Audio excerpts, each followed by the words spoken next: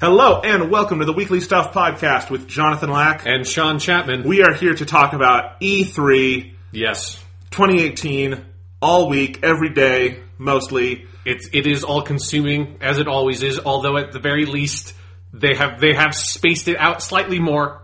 They have. And we are spacing out our podcast more. So it's like they're deflating and sort of expanding. We're deflating and expanding our E3 coverage. It's all working out. Yes. So if you've listened to us for any length of time, you know that every summer when E3, the big electronic entertainment expo, rolls around, we talk about every show, in depth, every announcement. Sean takes notes on this like he is in a mental ward, and this is how he deals with his demons.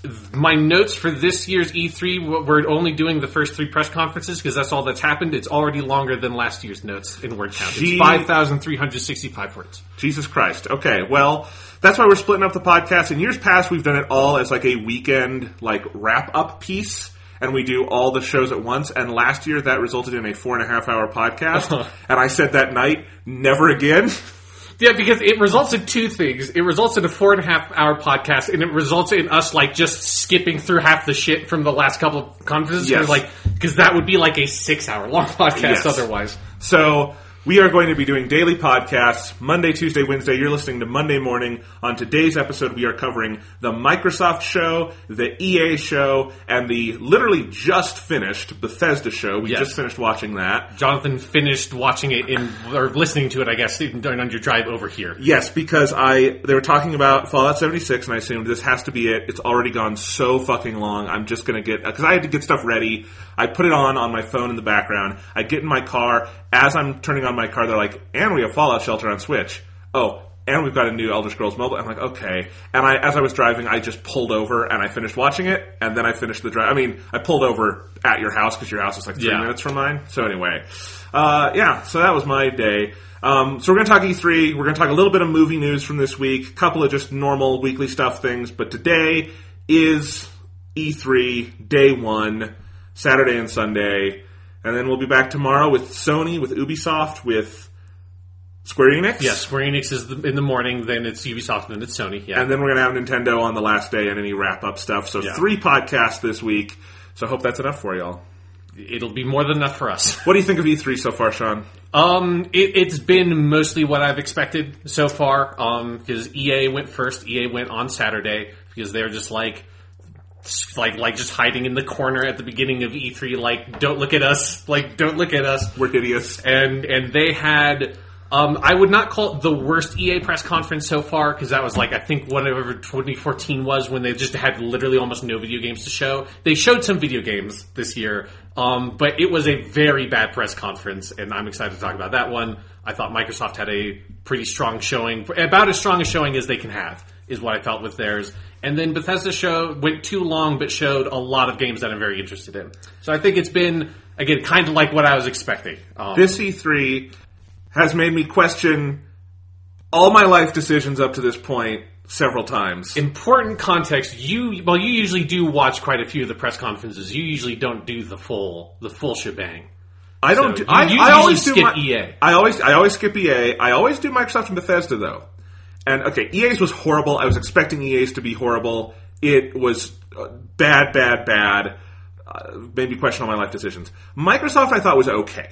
I would not go higher. I think it was solid in a lot of ways. I think there were a couple of great moments. The best moments had nothing to do with Microsoft or Xbox. Yeah, they showed off a lot of cool games that are third-party games. Yes, and I do think Phil Spencer laid out the clearest and most aggressive strategy for what he wants Xbox to be in the future that they have done this generation, and I thought that was interesting and impressive and worth talking about.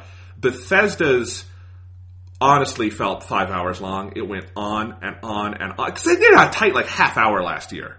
Last year it was basically a video package. They didn't really do much of a stage show, and they showed off. It was only the games coming out later that year because they had 5 or 6 games releasing that fall. And I get why they had to go a little longer on this, but they were talking about Fallout 76 for a solid 10 minutes before they told us what kind of game Fallout 76 was, and that is just such piss poor stage management. It honestly irked me at a certain point. And it went on and on and on. They did have a couple of mic drops at the end, but my soul was crushed at that point. So, like, I have a portion of your interest in E3, definitely. Right, yes. Sometimes a significant portion, because I do this with you. But I don't think I have the same, like, such deep anthropological interest that I can, like, overcome some of my inherent boredom with this stuff. Yeah, I think it is important to note that for me, E3 is much more about, like, the meta perspective, especially, like, as it's gone on, and it's less of, like, the, like, oh, you know, I knew, like, probably 90% of the games that were, like, even the unannounced ones that were actually kind of half-announced. Yeah. That's, like Devil May Cry 5 was not a fucking surprise, you know? And so I'm interested in the, like, how are they pitching this? How are they organizing this? Like, what is going on in the world of video games that you can see through the lens of E3? Because you have never done because this is easy. This E3 is fucking easy because it started, you got EA on Saturday, then you get Bethesda and Microsoft on Sunday, then you get Sony and Ubisoft, and you can watch the Square Enix thing if you want on Monday, then you get Nintendo on Tuesday. Like 3 or 4 years ago, it was Microsoft, EA, Ubisoft, and Sony all on Monday. Yeah. That's how this used to fucking be. I watched like 2 or 3 E3s that way. It is so much better. You would have never survived in those days. No, I wouldn't have. That's why, I mean, I'm doing this because I have the time and they're spread out. Yeah. But yes, no, it's been an interesting one. I think there have been some interesting trends that we're going to get into. Like, yeah, there have been a couple of surprising ones. I mean, honestly, the most striking trend for me right now is how boldly the people have been talking about the next generation already. Yes. Because Phil Spencer just straight up said, working on the next Xbox, and Todd Howard just now straight up said, here are 2 games that are not going to be on these consoles, like next generation. So that is interesting to me, and I wonder if Sony is going to be looking at their scripts and going, fuck, that's not our plan. Fuck, we're successful. Fuck. Well, I think they're looking like we don't need to talk about that shit because we have so many fucking games coming up. No, exactly. But is very interesting. Yeah. Yeah, so we'll talk about some other trends. That was just one that struck me. Microsoft's newfound love of Japanese games. You know, they not newfound. Every couple of years, I mean, they've always been trying it, but they've usually been trying it to try to get Xbox to sell in Japan. Now they're trying to get it for Xbox to sell anywhere, just anywhere. It's like everybody's buying up Japanese games. It's like, okay, we need them now. Yes, I mean, no, seriously. I mean, it is interesting in that Western game development, I think, is in a valley right now, not a peak. And Japanese game development is on a very, very high peak. Yeah. And what that means is that, if Microsoft wants to survive, they can't have just relying on Western game development they have since the original Xbox. Yeah. So, and honestly, they made good on it today in their show of like, if Phil Spencer wanted to say we love Japan, I think they made good on that with a lot of what they showed, so that was cool. But yeah, we're getting ahead of ourselves. We'll get to that. I did just get a long text from my brother that I'm just going to read now. Okay. Because while we're at it, because y'all know by the time you hear this that they announced the Elder Scrolls 6 on stage. Yes. At the Bethesda thing. Very briefly, but very much a mic drop moment. Yeah, it was just like a big logo saying like, hey, you're going to hear rumors about this. We're just going to say we're making this fucking video game. Yes, and it is probably at least, 5 years off? Yeah, that's my guess. Yeah. So anyway, but Thomas just texted me. This is a full paragraph. Okay, yeah, I can see it. If you want to speculate on ES6, Elder Scrolls 6 location, the architecture looks High Rockish to me.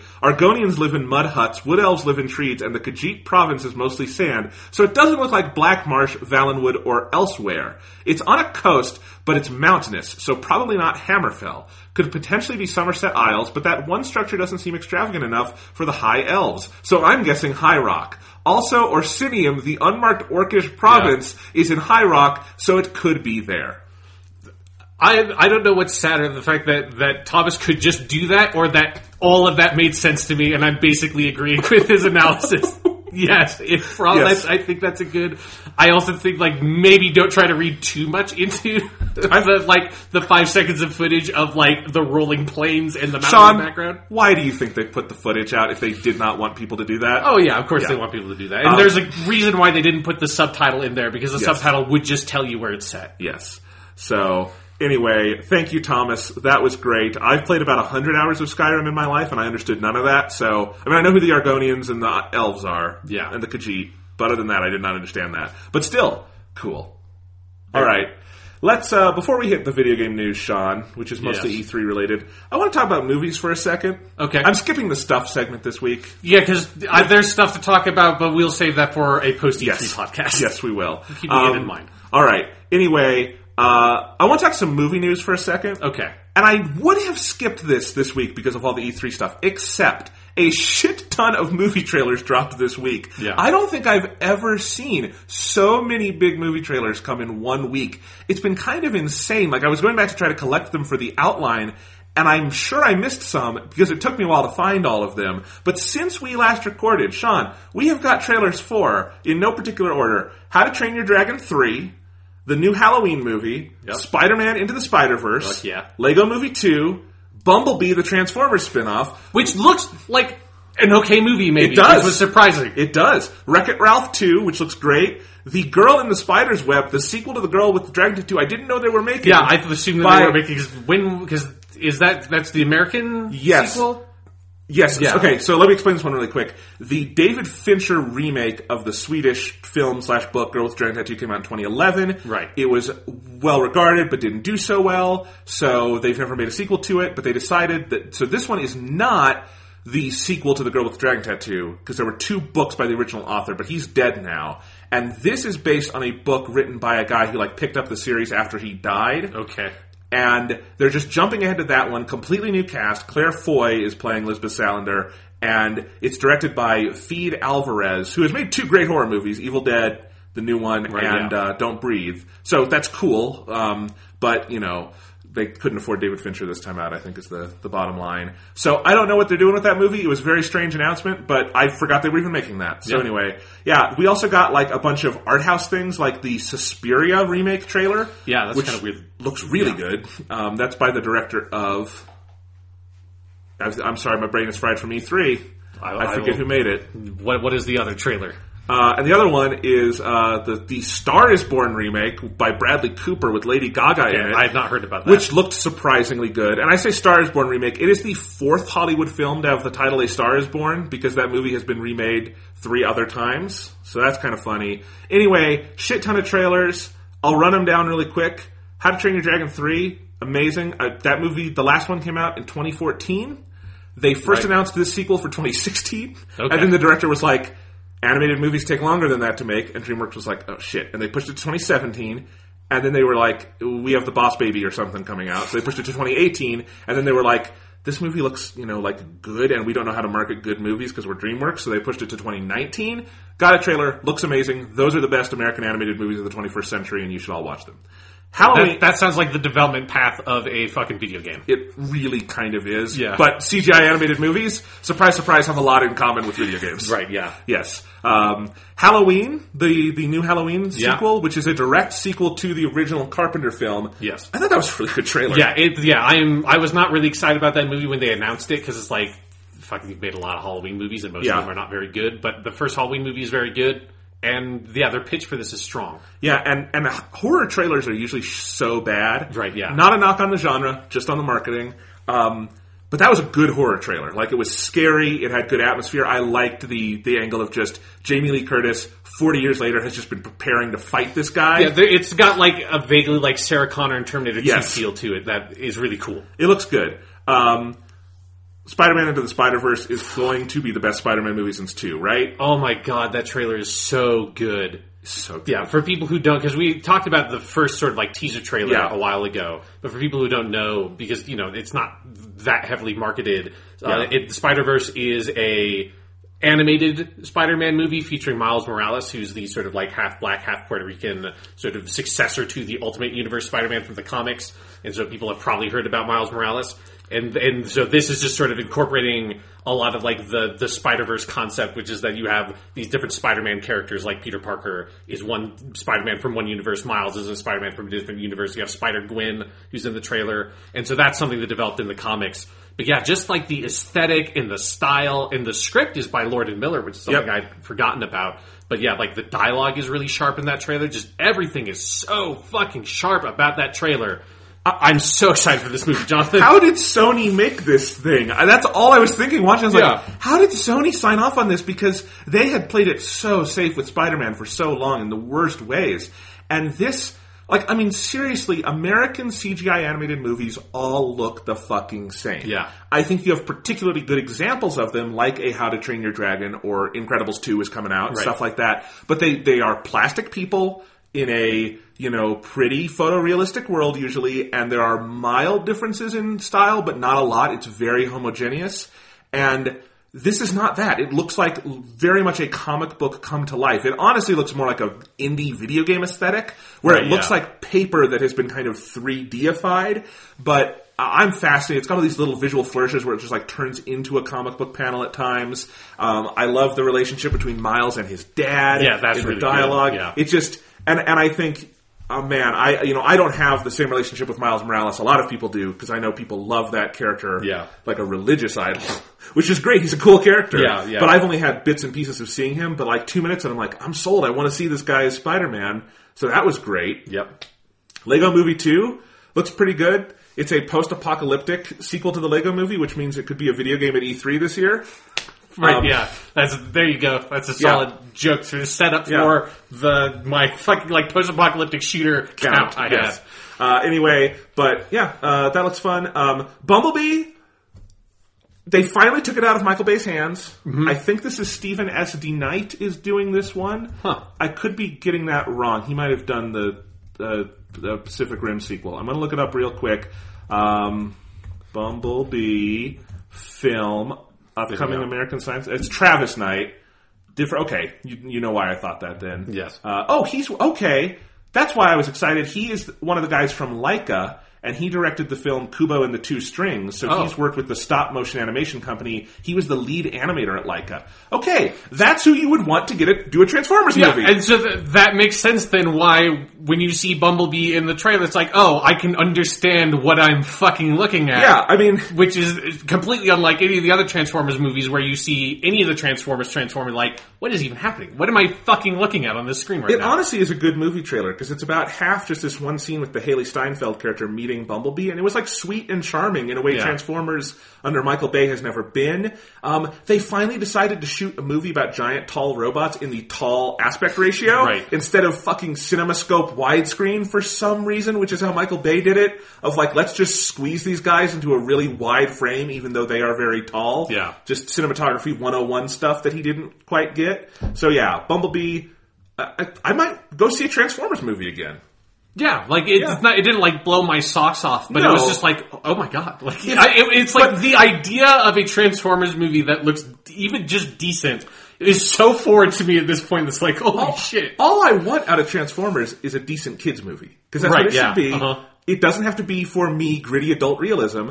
And if they get a decent kids movie out of it, great. Like that's a good thing. Yeah, and I like the kind of like cute, almost like semi-chibi kind of design that Bumblebee has. I think it's a good look. Yeah. Wreck-It Ralph 2 looks amazing. Wreck-It Ralph 1 is my favorite Disney movie, Disney animated movie of the last decade easily. It's so good. And this one, the sequel looks so funny. They're going very, very meta with it, and I like that. And people always talk about how Frozen was so revolutionary and handled the Disney princess stuff. It's not, if you actually look at Frozen at all. But I actually think Wreck-It Ralph has one of the best little deconstructions of the Disney princess thing near the end with the Sarah Silverman character. And they further that in this trailer, and it made me laugh very hard. So that was cool. We already joked about Girls in the Spiderweb and the other one. So just a lot of movie trailers. And I was like, holy shit, there's a lot of movies I'm looking forward to. Yeah, it's the E3 of movie trailers. It was weird that this happened E3 week. Yeah, it's just this sort of gravity well of entertainment news that E3 made us like, oh shit, this sucked in all the movie trailers also. Yes. I also got a press release this week. I haven't seen it announced elsewhere, so I'll just say it here that 2001: A Space Odyssey is getting the new unrestored, which I'll tell you what that means, 70mm print coming to our hometown of Denver this Friday, June 15th at the Regal Continental Cinema. I'm putting that out there for any listeners in Denver who maybe have not, because it has not been widely publicized. You had not heard about it, right? And this is awesome. It had not been announced as coming to Denver before, but we're apparently getting it this Friday. They have not put tickets up yet, but we're still over a week out, so it's fine. Or not over, we're a couple days almost out. A week out. Yeah, so They don't have any showtimes out for Friday other than Incredibles, so it makes sense. But yes, 70mm, that's also, they've shown Dunkirk and Hateful Eight there, so the Continental has a working 70mm projector. If you haven't heard, this is the 50th anniversary of 2001, 1968. It's already 251. Yes. Or 2051. Fuck, like, years have gone by, man. Yes. Since Trump was elected, it really slowed down. No, but 2001 is 50 years old, and so for the Cannes Film Festival, they struck a new 70mm film print. They are calling it unrestored because what they did is they literally took the negative and just rolled a new print off the negative. They did no digital restoration whatsoever. It was supervised by Christopher Nolan, who is obviously a big fan of Kubrick, but also probably knows more than just about any working filmmaker about 70mm film. And they did no tricks to it. It's supposed to look as accurate as possible to how the movie looked on 70 in 1968, and it is doing a touring roadshow. I think this is the same print that played in France, because they're just touring around the country. And we're getting it for at least a week, and you know, I was thinking we might do the next Star Wars thing next week, but now I'm thinking if we both go see this, we're going to do a 2001 appreciation episode for the 50th anniversary. It is one of my top 10 favorite movies. Yes, so I think we should probably do that. Yeah. It's a good fucking movie. If people haven't seen it. Yes. Also be prepared for 2001 Space Odyssey, because it is a hard movie. I'm excited because I've only ever seen it on DVD. Yeah, me too. And I really want to experience it in a theater, because everyone says that that's a movie that, like, there's a revelatory difference, theater versus, you know, home video. And I believe it, looking at that movie. Yeah, it is the kind of movie that you can say that for. Yeah. So anyway, that is the movie news, Sean, that we're talking about this week anyway. So yeah, before we get into E3, do you want to do some of the pre-E3 news that broke? Yeah, because there's just like a little bit of like scraps thrown up in front of E3 to be like, we need to get some attention on some of these announcements before they just get bulldozed over. So we'll talk about some of these. I think the first one I want to talk about, just because it's near and dear to this podcast, is Persona 3 Dancing. What is it? Dancing in Moonlight and Dancing in Starlight are the localized titles, because they have to mess with the titles for some reason. I don't know. Yeah. It's like why they took the out of Persona 4, the golden. I don't know why you do that. It's much better that way. Yeah. But yeah, so they're doing localizations for them. They're coming out in 2019. Yeah. It's just like a long time. Surprisingly long wait. They're going to have full dual audio. They're going to be dubbed. So, you know, they're putting work into them, although these are not nearly as much work as, like, Persona 5 or something. Yeah, or even Dancing All Night with the Persona 4 one, which, you know, there's more text than you would expect in those commu events, but nowhere near the bulk of text that like, full visual novel mode had in 4. I did see a lot of frustration about this online from people. Rightly so, I think, that they're waiting, because it could potentially be a full year. They said early 2019. Persona 5 was early 2019, and that was April. So if it's April again, for instance, that would be almost a full year from Japanese release to English release. It's either way going to be one of the longest delays in the Persona series since like the early PS2 days. Right. Because they've generally gotten faster over time. And it does seem weird to me on a business strategy that you wouldn't try to strike while the iron is hot on Persona. Of like, Persona 5 came out last year. You know, I think it's still very much in people's minds. In another year, who knows how many things will have happened and come, and I don't know. Persona Q2 could already be out in Japanese by that point, and then what do they do with that? Like, it is a little weird to wait that long. We've played them both. Yeah. We think they're worth it. Yes. I'm on the view of like, well, I will have completely forgotten my Japanese playthrough by then, and so they'll be all new to me. That's a fair point. Yeah. But it is kind of weird. I do think the new English titles are stupid, and I don't know why you wouldn't just... I know it sounds weird, Dancing Moon Knight, but like, it's also a weird JRPG series.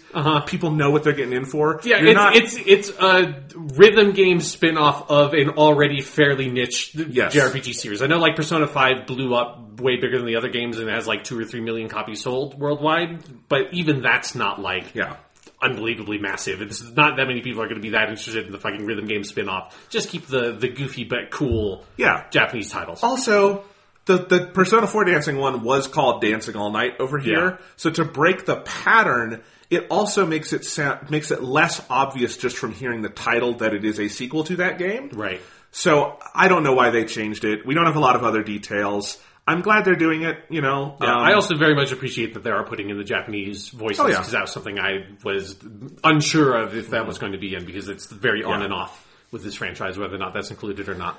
Now here's a question though, Sean. Do you think this could have been ready for fall? And do you think that it is one of the many victims of we're just not going anywhere near Red Dead 2? Maybe, but also it's like, I feel like with a niche kind of specialty release like that, that's usually not that huge of a concern because they're not. I wouldn't think so, but yeah. But I mean, I don't think they would try to release it in October regardless, but then they would release it in December or something. Because that's that kind of thing of you don't need to worry about what the fucking holiday season is to release Dancing Moon Knight and Dancing Star Knight. But I do genuinely wonder where they want to release this because January, February, March are already ludicrously packed. Yeah, the end of February has 5 games coming out, February 22nd or something. Yes. It's all of a sudden it's super packed. We had at the Microsoft show back-to-back February 22nd announcements. I forget which 2 games, but back-to-back.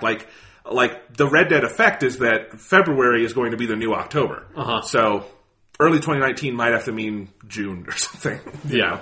I don't know. But yes, so those will be coming one day in the distant future. I'm glad that I got the Japanese versions. Is what that makes me feel like. I'm glad I just went ahead and took the jump on that. Yes. Another announcement that I don't care about, but I feel obliged to say for whatever reason, Dead or Alive 6 is coming out in 2019. There's a trailer for that. Yeah, that was one that was Is Dead or Alive the beach volleyball thing? It's a fighting game franchise that has the beach volleyball spin-off, yes. Okay. And the one thing because I watched the trailer, I'm not a big DOA guy, but I did appreciate that the Dead or Alive 6 trailer at least didn't focus on the weird sexualized female fighters aspect that the other games very much focus in on. I'm not making any claims for the actual game, but the trailer doesn't make you feel skeevy for watching it, and that's okay. And that was just one of those weird ones of it was a day or two before E3 started, and it just sort of leaked out there. It's or not leaked and sort of literally was leaked by someone out of the press. Right. It was just they just sort of announced it out of nowhere. It's we're making fucking Dead or Alive 6. It feels like that was one that's Microsoft came back and was sorry, we already have 50 fucking third-party games on our stage. We accept everybody else. There's just not enough time for you. You have to announce it somewhere else. It's okay, fine, if we can't get on your fucking stage. There's that. We'll talk about this more when we talk about Microsoft's press conference, but Crackdown 3 was delayed to February 2019. That was confirmed by Microsoft, and then I have no idea what their planning was for that delay, because there's something that, that leaked, and then after it leaked, Microsoft, confirmed it, and then it was just sort of they had that date. I think that's one of the February 22nd ones that they confirmed on their conference, that date was just up there, and they didn't draw any attention to it. I have no idea what their fucking plan was, though, for their conference, if that was just going to be it's just going to happen to be up there. It's just a slide that says it's coming out in February 2019 now, and they're not going to address it. Because that would have pissed people the fuck off if they just sort of delayed that game out of nowhere. Sean, do you think that game is actually coming out February 22nd, 2019? It might, no. No. It might. I don't know. Based on they still have never, it's a very Mass Effect Andromeda type thing of they've never really shown the game. Yes, they showed a trailer, but it's not, a bunch of the other sort of major games from the different platforms had here's a 3-minute, lightly edited gameplay demo that's a live, real-time gameplay. Right. And this is a super heavily edited trailer. It was a lot of very blurry footage and Terry Crews yelling very loudly. It felt like their entire strategy for Crackdown 3 is people love Terry Crews, which is true, and so they will be distracted by Terry Crews and won't focus on the fact that we have no idea what to do with Crackdown. Yes. Anyway. Yeah, so that happened. Kingdom Hearts 3 got its release date for January 29th, 2019. Not 1019, as I have mistyped here. But it's Kingdom Hearts 3, so who knows? They could be pulling a weird... I have no idea. It's just another one of, you have a fucking press conference in, 2 days. Why are you... Well, that was at a concert. That's true. That's right. They had a pre-E3 weird concert thing. So I guess that makes sense. Although there's not, I'm not looking at the fucking Kingdom Hearts concert. It feels like you would save that release date thing for something that has slightly more eyes on it. But yeah, so that's... Also, it's not hitting that release date, so, whatever. Also, January 29 is such a weird fucking release date, late January for a game like that I would not be surprised if it hits that. Because they have shown, gameplay demos of Kingdom Hearts 3, I feel every 2 months for, a year now. No, the trailer at Microsoft today looked like a game that is ready to launch. Yeah, but that looked like it's not. Sure, yes. I'll believe that. And I will, you know what? Kudos to Square Enix. They held off a long time without announcing a release date for this game. And good self-control on that. Whether it hits it or not, they stuck to their gun. They did say 2018 at one point, but no one believed them. So there you go. Yeah. So, and They got very close to hitting. did. If they hit this date, it's very close to 2018. It's almost there. And I gotta say, Yeah. between that and Crackdown 3, my delayed video games draft we did earlier this year is looking real good right now. Yeah. My only hopes are that the Assassin's Creed game does not come out this year and that Yoshi game does not come out this year. That's the only way we can get like a tie. Yeah, I think one of those two at least is coming out this year. Probably, but we'll see. We'll see. That's for the next couple of days. Yeah. So there's those, and then there's two other pieces of news before we get into E3 proper. First, let's do Destiny 2 Forsaken. So God, I forgot about that. Yeah, they had a whole sort of event where they debuted what is like basically the Taken King for Destiny 2. And so it seems like they are completely revamping a huge amount of shit in the game. Like, they're changing the way that the weapon system works. So now you can, like, have any weapon on any slot and kind of stuff like that. There's a bow and arrow. There are, like, new classes, new supers, all, like, new story, new everything. Like, it seems like it's a Taken King level expansion. A lot of people thought this looked good. I was actually fairly encouraged by what I saw. I read the details. It sounds like them taking a spoon and flicking things at the wall and seeing what will stick, because the any weapon in any slot thing sounds like throwing shit at a wall. They're going back to random stat drops for all the weapons, like in Destiny 1. We're throwing shit at a wall. I mean, that is specifically something that the community has been like very much asking for. But I don't know. I just nothing. Maybe I'll play it, maybe not. Probably not, because there's too much coming out in September, and I'm just not going to have time. But I don't know. I honestly, I don't want to be too down on Destiny, because I don't know what would bring me back at this point. Right. Because it's just been such a slog for so many years of, like, I enjoy it when I play it, sometimes immensely so, and then just the eternal wheel turning of, they don't do what the fans like, until the fans bitch about it, and then they kind of do something new, but then we bitch about it more. And then they do something that seems kind of encouraging. We stop bitching for a while, but then we enjoy it for a while, and then we start bitching again, and it just goes and goes and goes. The hell cycle that BioWare is about to leap into with Anthem probably, yes. So I can't do it anymore. Yeah, I'm eyeing it. Like, I have not committed to playing it. It's coming out September 4th. No way. That's 3 days before Spider-Man. Right. It's the day after Dragon Quest XI. It's 2 weeks before Shadow of the Tomb Raider. And Smash Bros. Is probably launching in September too. So, no way. I will say I do very much like bows and arrows in games. And Shadow of the Tomb Raider. That's their new thing. I have to play Rise of the Tomb Raider first at some point. It's like 10 hours. You're fine. Yeah. Then the other one, this is the real announcement pre-E3 that got me all hot and bothered. In a lot of ways. It opened your murder flower. Yes, it was. Yes. I'm not going to dig deeper into that metaphor right now. But yes, on November 13th, 2018, published under Warner Brothers, we are getting Hitman 2.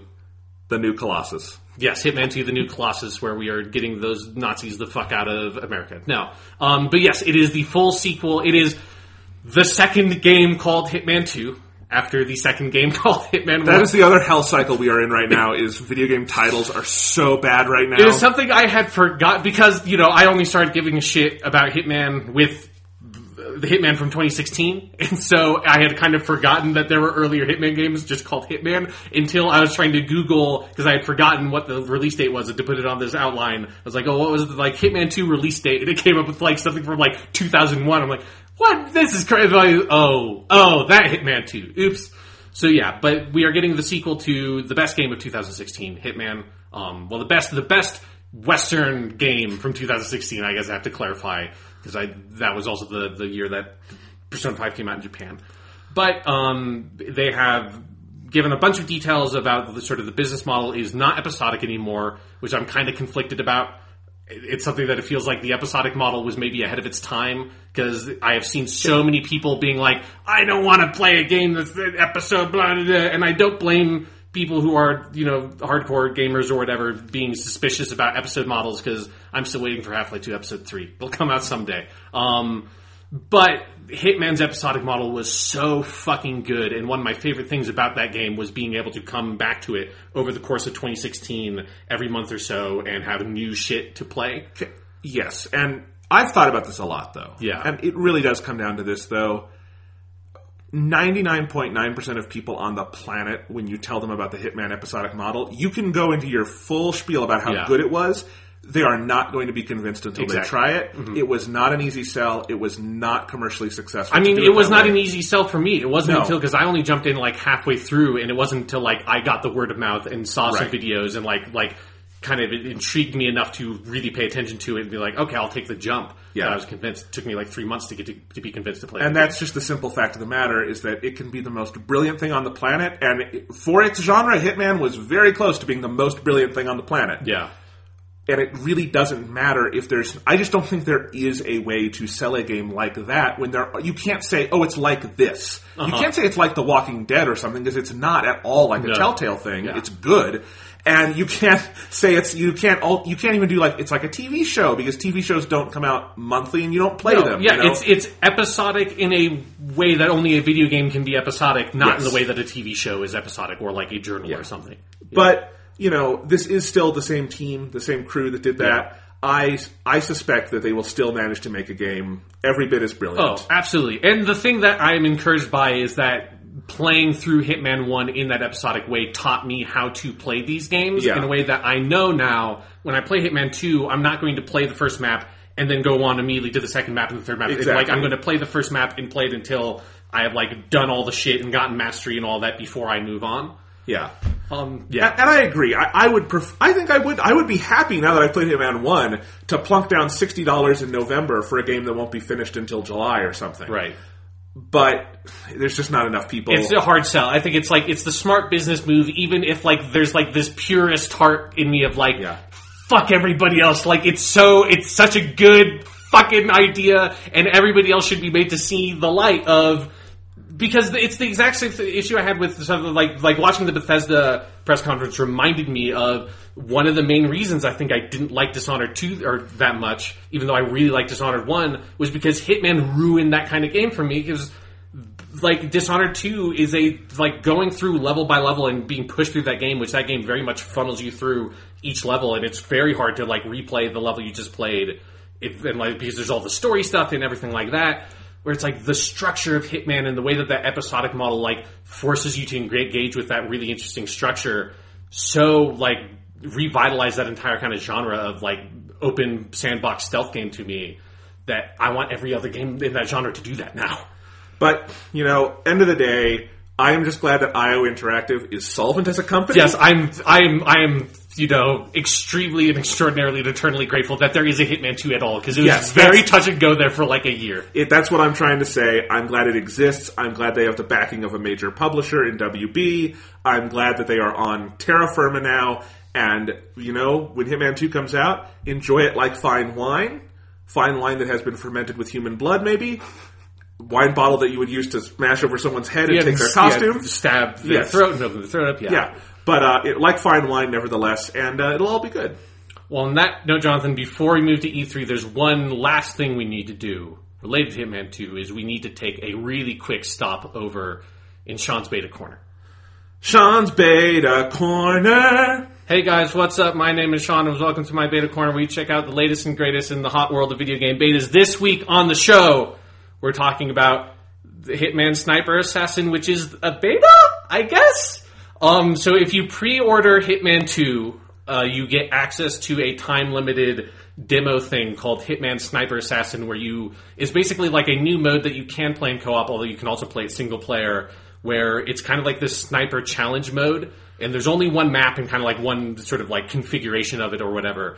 And I've only played it through a couple of times, but it's actually a pretty cool thing. So if you're someone that's like interested in Hitman 2, you might as well pre-order it and check it out. Because it seems like I'm really excited to see what the full mode is going to be in the actual full game.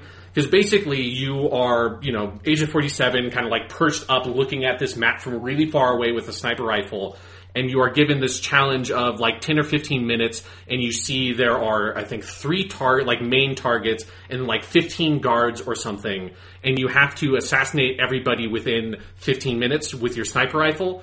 and if you're like noticed, then everybody goes into emergency state and tries to start evacuate the place, and you have to kill all the main targets before they evacuate, because if one of them escapes, then you lose the mission and stuff like that. And it's this really interesting kind of reconfiguration of how you approach Hitman, and just like taking the sniper mechanics that Hitman 1 had, which were really good, but you can only ever engage with them in a very limited way, and kind of like breaking out this like separate mode that takes full advantage of like the bullet drop, and like having to time your shots when people are walking, and like knocking them into bushes to hide their bodies and stuff like that. It's a really interesting little side mode, and I'm really excited to see what the full game is going to have, and like how that would expand out and get different unlocks that change things up, and see how it works on the different maps. But it also gives you a good preview kind of look at what I assume is going to be the first map in Hitman 2, which is a very Paris-esque level, which was the first level from Hitman 1, where there's a giant like manor and kind of like the field surrounding it. And so it seems like it's very like kind of Hitman 101 kind of basic level,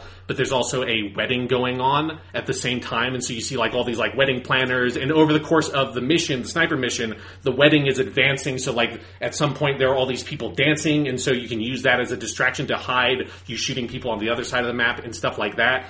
And it's just like seeing that is like, holy fuck, Hitman 2 is going to come out, and I'm so fucking excited for that, and want to see what the full map is, want to see what this full mode is. So yeah, if you are interested in Hitman 2, I would check out that Sniper Assassin mode. I have just pre-ordered it from Amazon. I will be canceling that pre-order once I get my code, because they are not applying the 20% discount to that game yet. Right, and that's stupid, and I will be re-pre-ordering it somewhere else. That is the Sean's Beta Corner way of getting access to video game betas. Yes, because Amazon don't charge your credit card till they're good and ready. Fuck yes. Yes. All right. This has been Sean's Beta Corner. Sean's Beta Corner. Da-ba-da-ba. Thank you for the music, Jonathan. You're welcome. One other piece of video game news I just wanted to mention real quick, Sean. Okay. It's a bigger conversation. We can get into it elsewhere, but I just basically want to say fuck these people. Okay. Valve has decided to completely abdicate their duty on Steam. And I forgot that happened They have announced they are not policing content at all anymore. Anything goes on Steam unless it is illegal or, as they said, obvious trolling.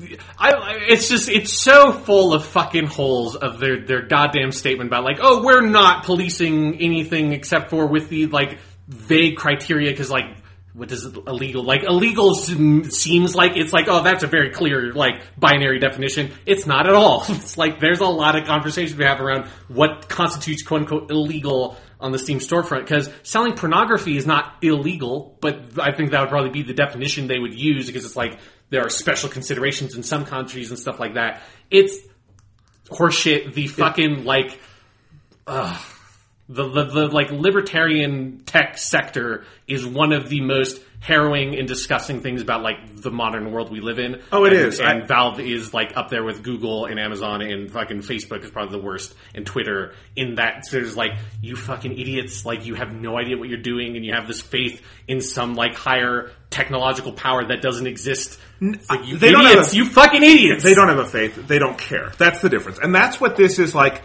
At least Valve is being fucking honest about it. I would love it if Mark Zuckerberg for Facebook just came out and said, we're done trying. If Twitter just came out and said, you know what? People who abuse women online, they can just keep doing it. Because that's what they're doing right now. Twitter does not try to crack down on those things. Facebook sells your information to whatever foreign government wants it. Like, it is all horse shit. Valve at least are like openly scummy about it. They are just the biggest assholes in the video game space. And they are proud about it, and I do not respect them whatsoever, but at least we know where they stand. Sure. I hope I live to see Steam go out of fucking business. They are a terrible company. Valve is bad. Their games weren't that good. Fuck them. Well, Jonathan, if you don't like buying PC games on Steam, maybe you would like to try a subscription to EA Access, Origin Access, Premier. Anyways, that is... I don't have any active anger about them, but I'm not going to do that. That is my horrible segue to E3. I think we should rain check that Valve discussion for a less crowded podcast. I just like saying, fuck you, Valve. Yes, fuck you, Valve. Fuck you, libertarian tech assholes. Yes. Let's talk about something not nearly as infuriating, but equally like face-slappingly fucking stupid. And let's move on to E3. Jonathan? EA's E3 press conference from Saturday felt like they had planned it 10 minutes ahead of time. It really did. That most of the devs they had not told were going out on stage until like the moment they were shoved on stage. Everyone on stage either looked very bored to be there or really terrified. Like they were about to vomit their guts out, terrified to be there, talking to people.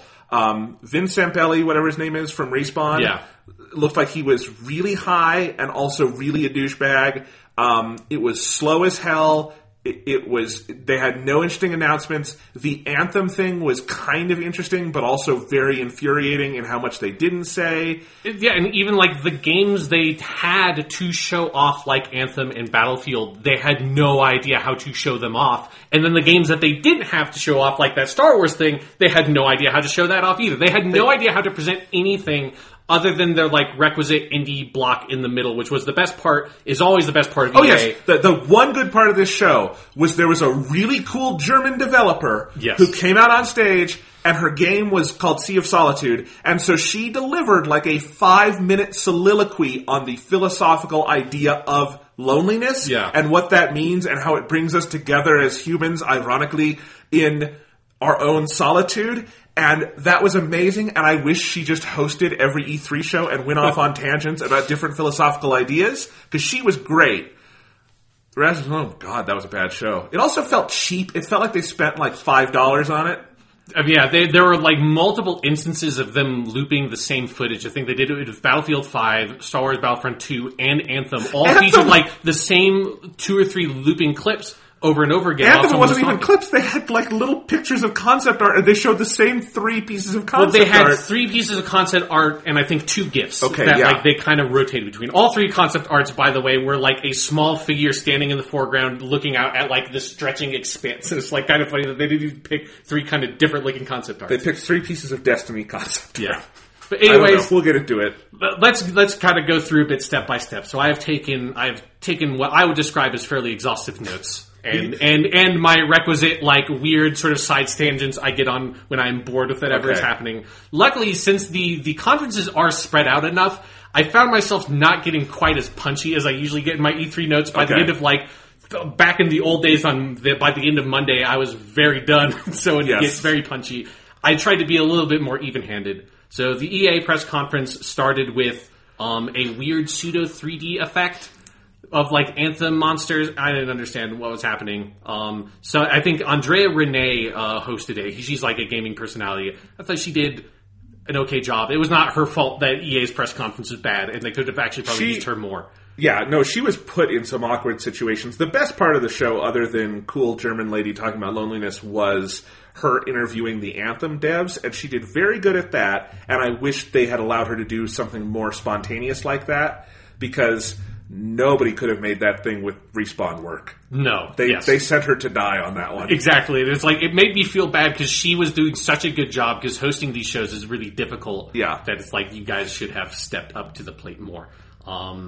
Let's see. Then we got a look at Battlefield 5's, or they then like sort of did this weird thing where she kind of said what the lineup was going to be of Battlefield 5 multiplayer, then FIFA 19, then 2 indie games, and then Anthem, which actually sort of like skipped some stuff that they actually showed. I thought it was weird that I don't know why you would do that. Yeah. But anyway, so Battlefield 5 was the first game they showed off.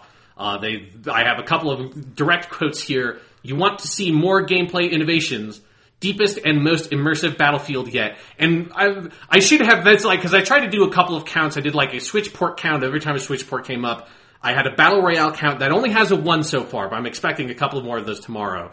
I should have done one of whenever someone says that a game is the most, quote, most immersive title in respective franchise. I think Microsoft did that with like 3 or 4 games in their fucking conference. They haven't invented a number that high, Sean. You can't count that. Yeah, it's like every other video game they called the deepest and most immersive, whatever.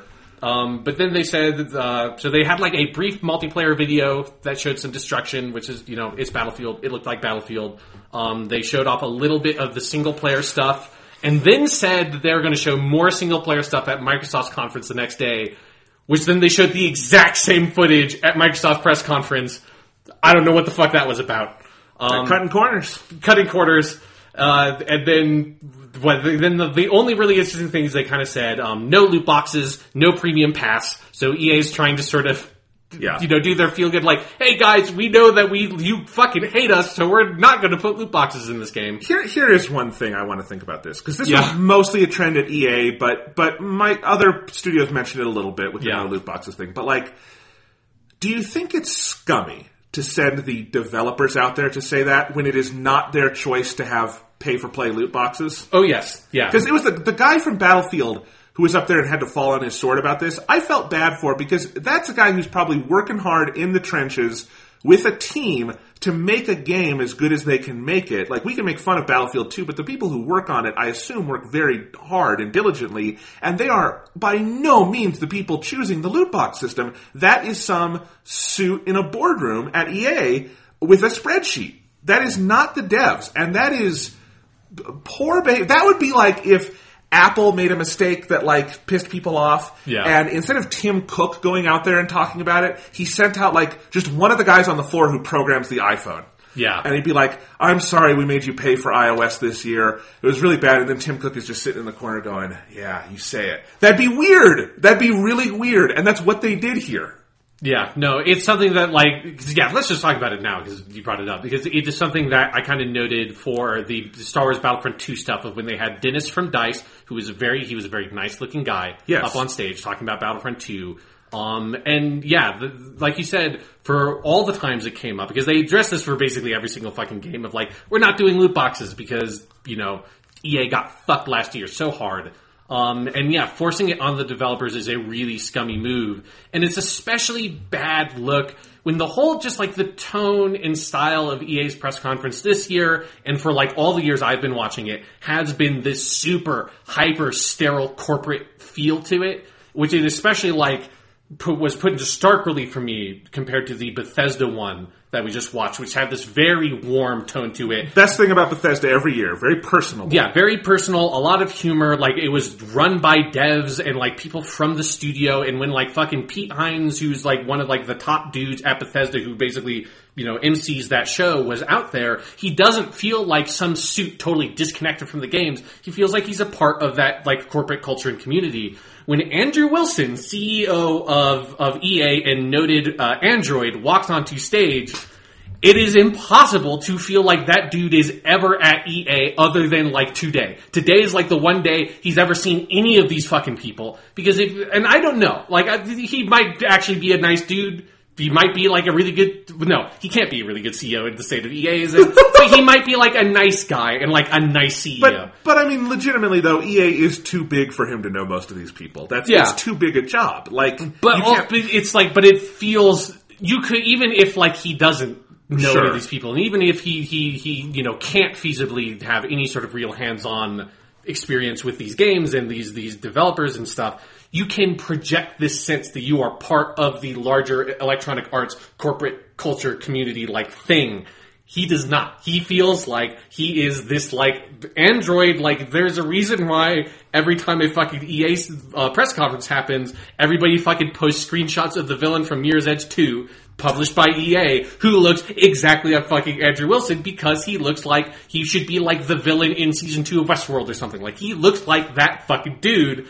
And you see, it's so bad every single time. And you're right, he is the guy. This is also a point made really well by Patrick Klepek. I was listening to the Waypoint Radio episode they did on EA's press conference earlier today, and he made this point of like, Andrew Wilson is the dude who should be out on stage doing the mea culpa. He is the guy who should be out there saying like, we fucked up.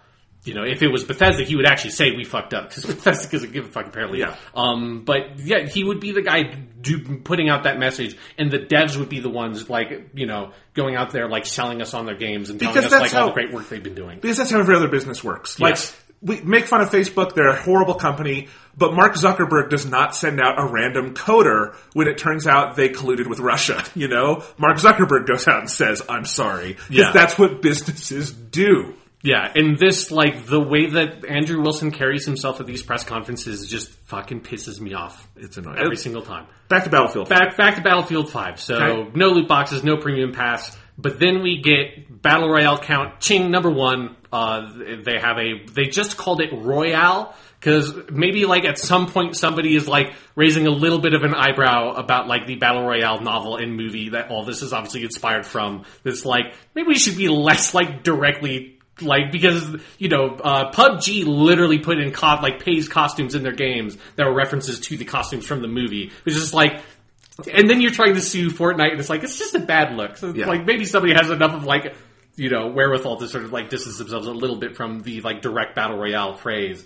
But all they really said is that they're going to have a Battle Royale mode. Apparently, you couldn't really hear it on the press conference stream, but I've heard from people that were at like the show in the audience that there were multiple people that booed when they said they were putting a Battle Royale mode in, which feels like the response that Battlefield fans would probably have of like, fuck you, we don't give a shit, we want a Battlefield game, we don't want a Battle Royale game.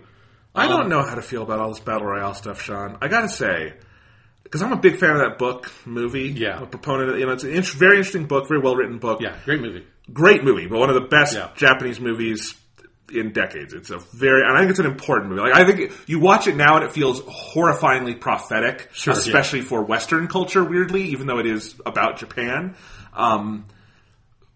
And it's weird that has now become a popular game type that people go do for fun. I don't know. It's kind of like if we had a World War II... I mean, there are World War II veterans alive today, but they're probably not paying attention to video games. But I don't know. Let's say if we had any World War I veterans alive today, and they looked at like Battlefield 1 from last year, they'd probably be like, my soul is dead inside. Yeah. I feel like that a little bit when I see Battle Royale games. I get that, you know. Yeah, I don't... Spending time with the teenagers, I don't understand Fortnite. I keep on meaning to play some Fortnite, and I just can't do it. I don't know what Fortnite is, and I'm too afraid to ask at this point. It's 2 weeks. It's 14 days. Anyways, all right, we're done. That's it for but multiple... Okay, so the other thing, I have another... Because this year, one of the things I did with my notes, because I just found some of the stuff that people said very amusing. I have another direct quote, is multiplayer is, quote, even more epic, which is another just like, I feel like there needs to be a like video game swear jar at fucking these press conferences. When everybody says something that is the most immersive or is more epic, they just have to like throw fucking like 5 nickels in it. And we all get, it's like a class action lawsuit.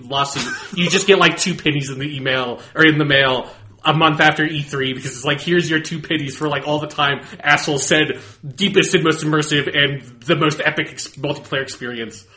What do you think it says about the first person shooter genre that we have looped all the way back around to where we started and are doing World War II shooters again? That's a good point that I did note here is that, yes, we knew this, but yeah, Battlefield 5 is a World War II first-person shooter. We are back there again. It really feels like something of a...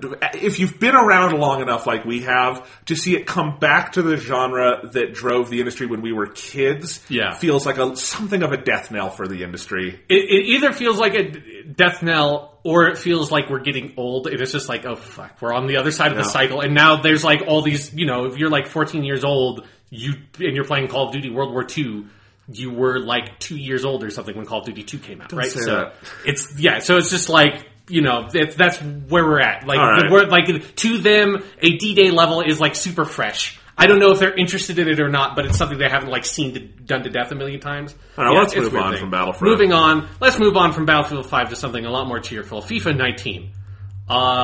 They're making another FIFA game. It's called FIFA 19. Mostly here, I'm just going to read my notes here. Requisite overblown FIFA trailer. Why can't trailers for sports games just be fun and goofy and light in tone? They're all so fucking heavy and, quote, epic. Become a champion. Like, why can't the tagline be, let's have some fun and play soccer, guys? This was a really theme for me for EA sports stuff because for NBA it was a fun hip hop we're playing some hoop, like shoot some hoops, guys, like have some fun. For fucking FIFA and Madden, it's like has to be this intense, epic, incredible experience of like, we are forging a legend upon the gridiron and matching human will against human will. I mean, to be fair, that is, I think, not just an EA problem, that is just a cultural... That's how the world looks at soccer and football. It comes from somewhere, for sure. And basketball is the fun sport, you know? But it's it's just like, you're fucking kicking a piece of leather across a grass field, guys. It's not, like, that's the tone you have for your fucking World War II first-person shooter, is like, the greatest generation, and we fought against the forces of the Axis for freedom. Even if it's not a 100% accurate, like, historical narrative, it's like, that's where it's like, there is some pomp and circumstance to the events you are depicting, not people running across a fucking grass field kicking a piece of leather. Like, I get people like sports. That's fine. That's like, you know, it's one of the reasons why I stopped being into sports when I was a kid, was at some point it's like, that's fucking stupid. I like it when it's fun and goofy and we're just playing a fun game. It's like, it's not the most important thing in the world, and all these fucking trailers just feel like that. Apparently Hans Zimmer collaborated on the music for the trailer. They said that. That's not true. No. Somebody, like, 5 steps down the ladder from Hans Zimmer, like, looked at, like, the sheet music for the trailer. Thomas, my brother, can tell us about this sometimes, because he's an actual composer and knows this stuff. But Hans Zimmer runs a big studio. He has many interns. Many of them have gone on to be famous composers in their own right. But a lot of the time when you see Hans Zimmer's name on something, it is a coffee boy who can also write music who did it. Yeah. So it's just, I just thought it was very funny that they tried to name drop Hans Zimmer for the music, because it wasn't like, and he's making some tracks for, like, our story mode, because they did say they're doing the story mode again. The Alex Hunter guy, who's been in the character you play as in the last couple of FIFA story modes, is back. From what I understand, people who like those games like those story modes. Is Alex Hunter a private eye investigating corruption at the highest levels of FIFA? I think hopefully that is a twist at the end of FIFA 19, is that, he's investigating the corruption at FIFA, and then FIFA 20 is when FIFA Armageddon is when he shuts down the entire corporation and is the end to the long-lived FIFA video game franchise. But they didn't say that Hans Zimmer was making tracks for that story mode. It was, he quote-unquote collaborated on the track for the trailer for this video game. So it's like, fuck you. FIFA 19 is coming out September 28th. The dude stopped for applause, and there was no applause when he said the release date, which I thought was very funny. Funny enough to note here. There's some sort of, I think what happened was, because they have this UEFA Championship League, I think they have that now in FIFA because that was the license that Konami used to have for their, like, PES soccer game, and now Konami doesn't make video games anymore, so now FIFA has that. So if you like FIFA and soccer, that's something you probably are excited about. Konami doesn't have, like, a rad soccer pachinko machine? I thought surely they do, but I don't think they need the license for that. Or it's probably a separate license for the video game and for the pachinko machine. Yeah. What was the other stuff? There was a World Cup update for FIFA 18 for all consoles, including the Switch, which was my first Switch port ding. You get the Switch thing. They said something about, they were throwing some beef around about the World Cup in Iceland. Maybe Iceland's in the World Cup. I don't know. It has 350,000 people. That was mentioned, and I made note of it. Is an important fact about Iceland. And there's a free trial for FIFA 18, but not for the Switch version, which I thought was weird. Moving on. That was as much as I could possibly summon enthusiasm for FIFA 18. That's when Andrew Wilson came on stage. We already talked about him. I said here, he must have heard how everyone calls him a Bond villain because he's got a super cash look on stage now with a dark sweater. So he ditched the suit and had his sweater. He said that the greatest disruption to entertainment media has been streaming and subscriptions. And this is where probably the most surprising thing about E3 to me is EA and Microsoft both dedicate about 5 minutes of their stage time talking about streaming video games. Not in a way of, like, we're putting, like, there's, like, this service you can go get right now or in the near future, but, like, we are investing in and investigating streaming solutions for video games like what PlayStation Now is. And I was not expecting anybody to talk about that, let alone both EA and Microsoft. It's a weird move considering your audience for that is just so limited at this point. You know, I've never lived in a place where the internet would be good enough to do that. Yeah, I couldn't do it. And we live in Denver, Colorado. Like, we're not in the boonies, guys. Yes, yeah, like, it's not in fucking Far Cry 5 country, you know? Right. And I don't know. So it seems like something you're going to want to do someday and maybe invest in it now, but I don't get it. Oh, well. Yeah, it's weird. I get the video game subscription service thing that they're doing of, like, you pay us money and you have all our games.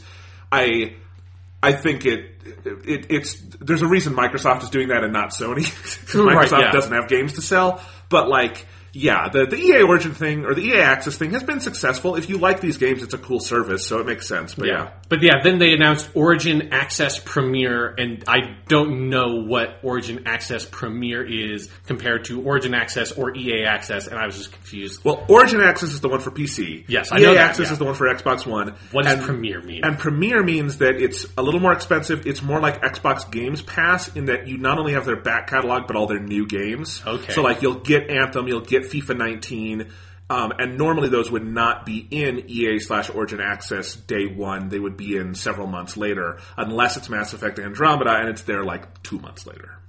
I really hate it when streaming, this is not just streaming subscription service, but I think about like Netflix streaming subscription services. Anything that is a subscription that has multiple tiers, Yes. fuck off. Yeah. Just one tier.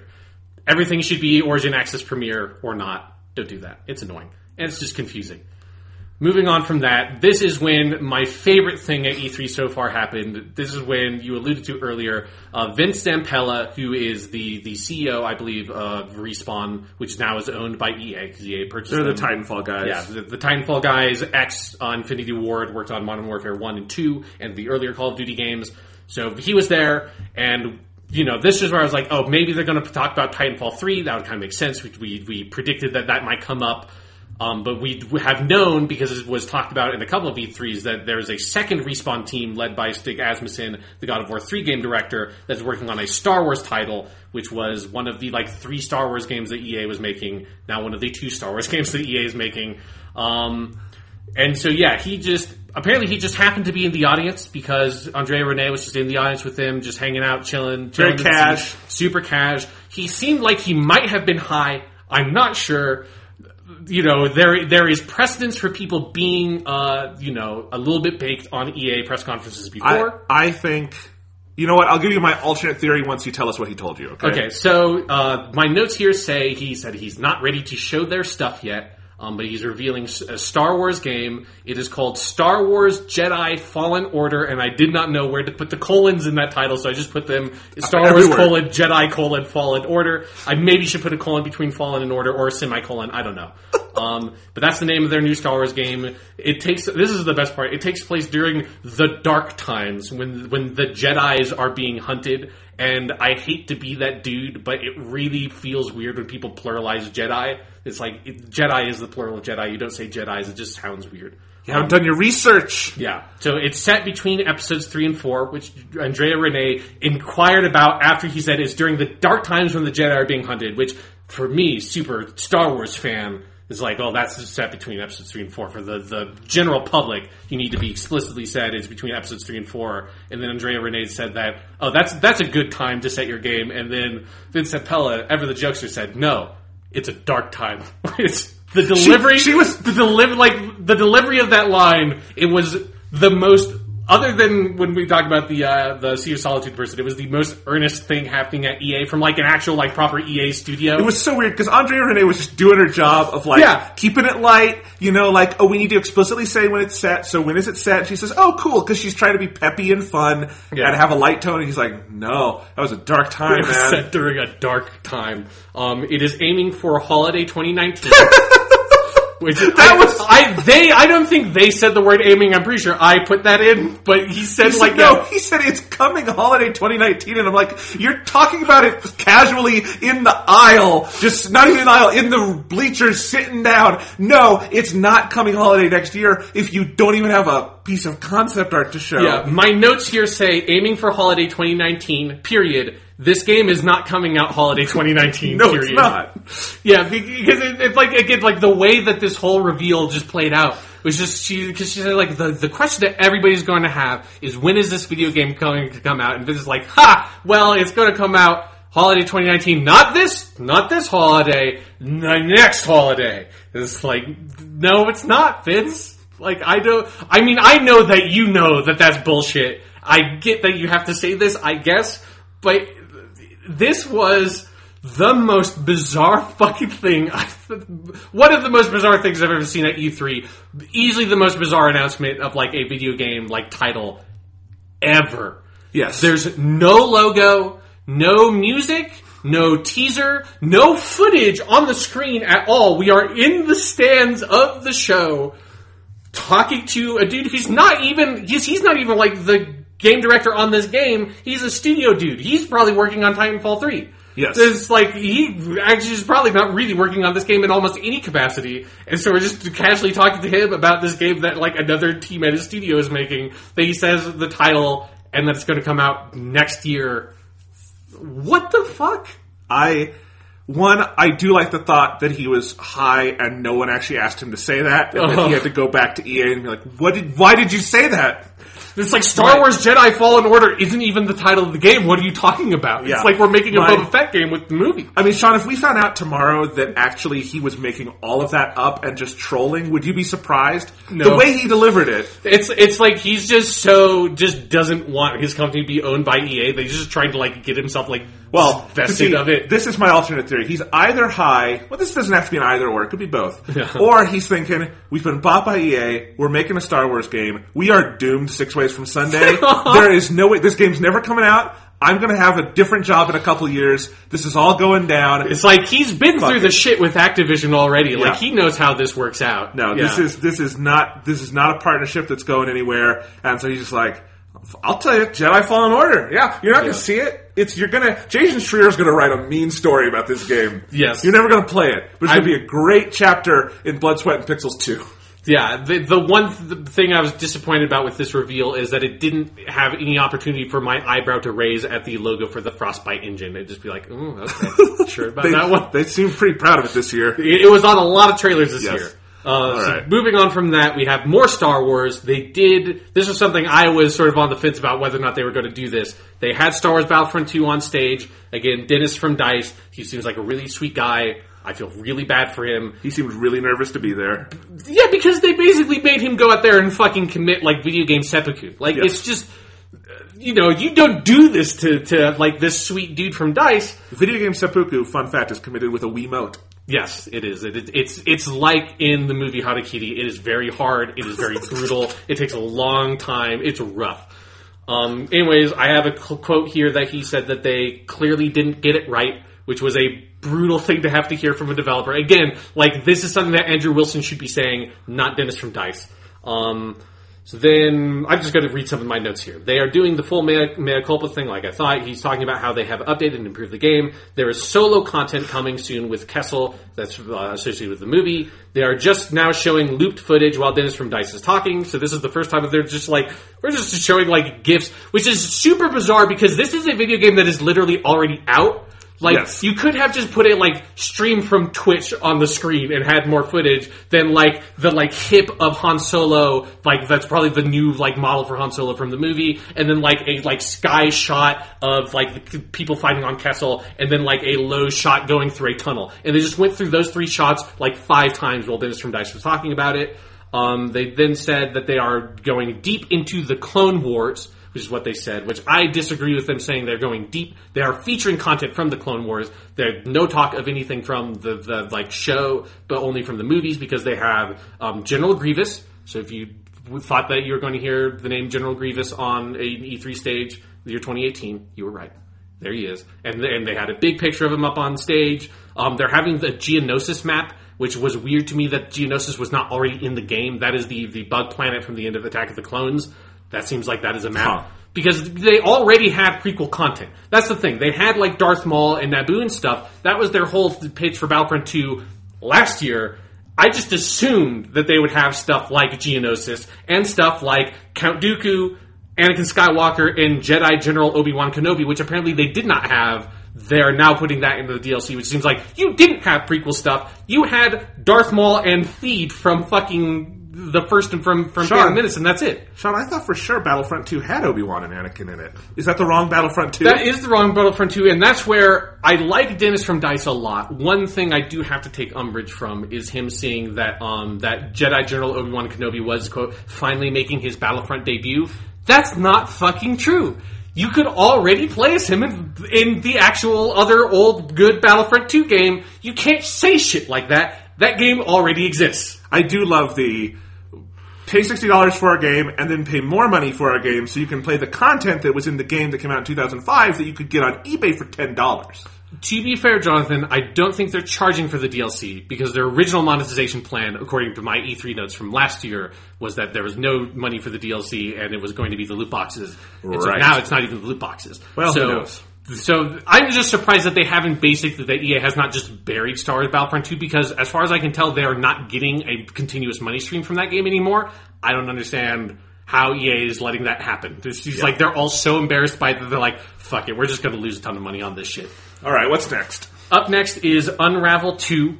All 17 hours of Unravel 2. This was a pretty long demo. It started with what I said looks like the beginning of Uncharted 4, but with Yarny. When they're in the river or in the ocean, and it's like this tropical storm. And there's something like there. I think it's because obviously you see shit in that like movies 100 times, but it's like the video game aesthetic of it is like this just looks like fucking the level from Uncharted 4 where at the beginning of the game.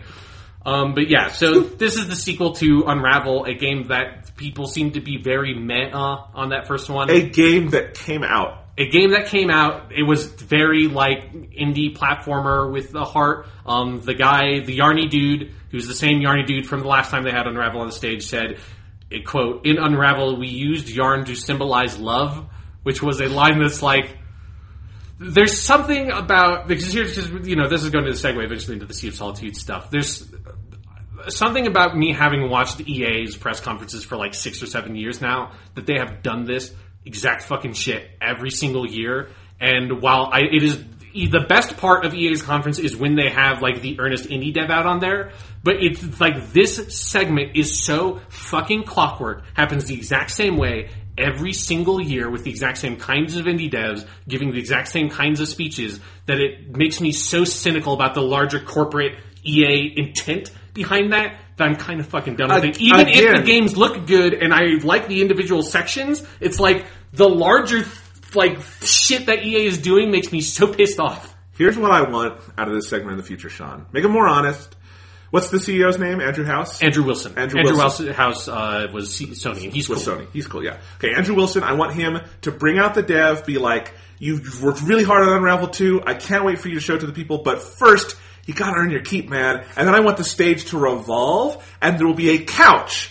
And on stage, the dev has to go and look for loose change in the couch while Andrew Wilson watches and laughs, or something like that. And then once he's found like enough money in the couch, then he can talk about Unravel 2. See, what I thought you were going to say is that Andrew Wilson's going to be like, you have to earn your keep, and then puts a parachute on that indie dev, and there's 99 other indie devs, and he pushes them off a plane onto an island, and they all have to kill each other, and the last one standing gets to get into their EA Originals program. Well, that would be Battle Royale count number 2. You know, anything could happen. Western democracy is in decline, John. It really is. So Unravel 2, it's 2 spelled out, by the way, which I thought that's kind of cute. It is, because it's very co-op centric. So co-op centric, there's right. no online co-op mode. Yeah, that was a big bomb that came out on Twitter like immediately afterwards, because this is a game this was where they did the whole like, and if you look under your seat, there's an Unravel 2 right there, because the game came out today, right? Or like yesterday on Saturday when they had this press conference, and yeah, that was like immediately after that press conference. There was one game journalist just put out, by the way, there's no online co-op, which seems kind of weird, and then that got retweeted about 1 billion times, and everyone's like, why is there no online co-op in your fucking co-op game? Like A Way Out. The EA original game from last year that came out this year, that had online co-op. That was a co-op game. Like, why? Yeah. It's 2018. You are backed by EA. You're actually literally not an independent developer. At least on this project, you are being published by EA. Yes. Like, I also have to say, have a fucking online co-op mode. The developer did say something about this later, that they didn't have the money for it, which again, weird because they're EA. But there's no Switch version of this game. Yeah, and that's just this. Obviously, that game would sell best on Nintendo Switch. Like, absolutely. Every piece of data. Like, if you're at EA and you're funding this project, why is that, like, don't bother with the Xbox One version. No one owns one of those. Put it on the console where indie games go and flourish. Like, that's just it's one of those weird oversights that, like, some parts of the industry, like Bethesda, have caught on, and they're like, we're on the Switch train because we like money. Yeah. And some others are like, what? Money? Why? Swatches? I thought that was years ago. Yeah. So can I try to recap the Unravel 2 presentation from memory? Okay, go ahead, yeah. Start with the cinematic trailer where he is Nathan Drake Yeah. on the island, but Yarn now. Then we had a long philosophical monologue from the dev on how Yarn is love now. Yes. Because there have been a lot of long philosophical monologues this E3. It has been a bit much. Yeah. It's felt like everybody took a freshman philosophy class Yes. at college and is like, we got to talk Yeah. about this shit, man.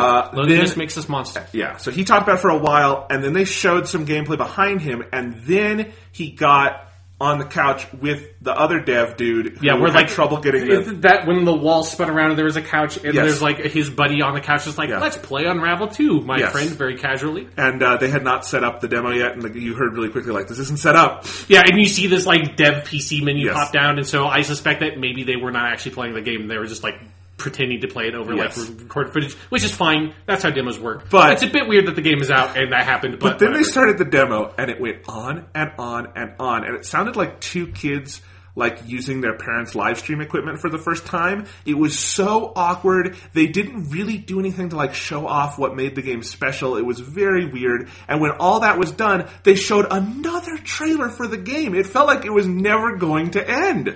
Yeah, it has been a trend this E3 of doing trailer, gameplay demo, trailer, and it's too much. It's like, you can maybe have a trailer and a gameplay demo. You cannot have two trailers and a gameplay demo. I did tweet here, this segment on Unravel 2 has lasted approximately 5 years. By my best estimate, good God, this show is horrible. That was my first breaking point with E3 this year, Sean. Okay, yeah. All right. I said everything this dude says is fucking priceless and how, quote, generic indie it is. Because, again, I've heard this speech about fucking 10 times now on EA's stage. Yeah. It's like this part of EA's conference has become a parody of itself. They're doing a live gameplay demo. There's a ghostly apparition of a young boy that appears in the background sometimes, and it kind of freaks me out. Okay. That is my hot take on Unravel 2. Okay, let's go on to the next part. Because they talked about A Way Out for about 2 seconds and said it sold $2 million. The dude said, A Way Out caught fire, and then he said, and you all loved it? And like he looked at the camera, you all loved it. And no one clapped, because no one's played that game.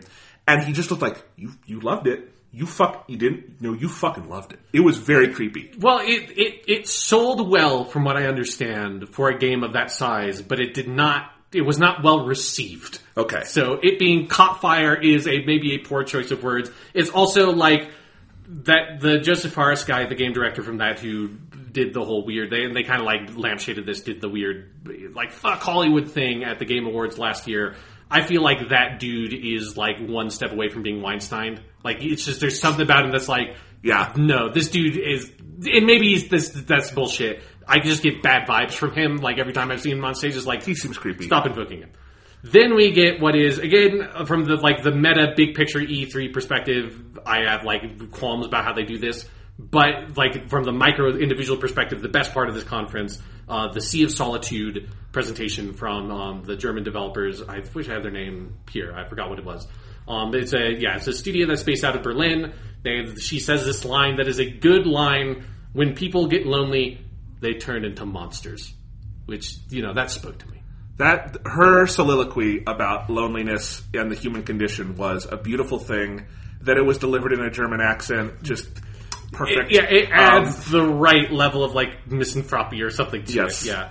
The only way it could have been better is I want to do a Kickstarter to take a transcript of that speech and have Werner Herzog read it. Yes. Yeah. That would be amazing. That's the only way it could be better. But that was great. We saw there was very little of the game. It looks like there was a trailer. Yeah. The art style is very Wind Waker-esque, like how it does water and stuff. Yeah. But I mean, I'm excited for that. It looks cool. It had not like jump scare horror vibe, but kind of like a sort of like psychological horror-y thing to it. I really like the weird character designs. It was sort of like vaguely surreal with its approach. There's another line I had here that I wrote down that I love that she said, "Every human being has experienced or can remember experiencing the feeling of loneliness." Yeah. Which is just like, I want that, if they release a physical version of this game, I want that on the back of the box. Yes. Like in the big font at the top of the game, at the top of the back of the box.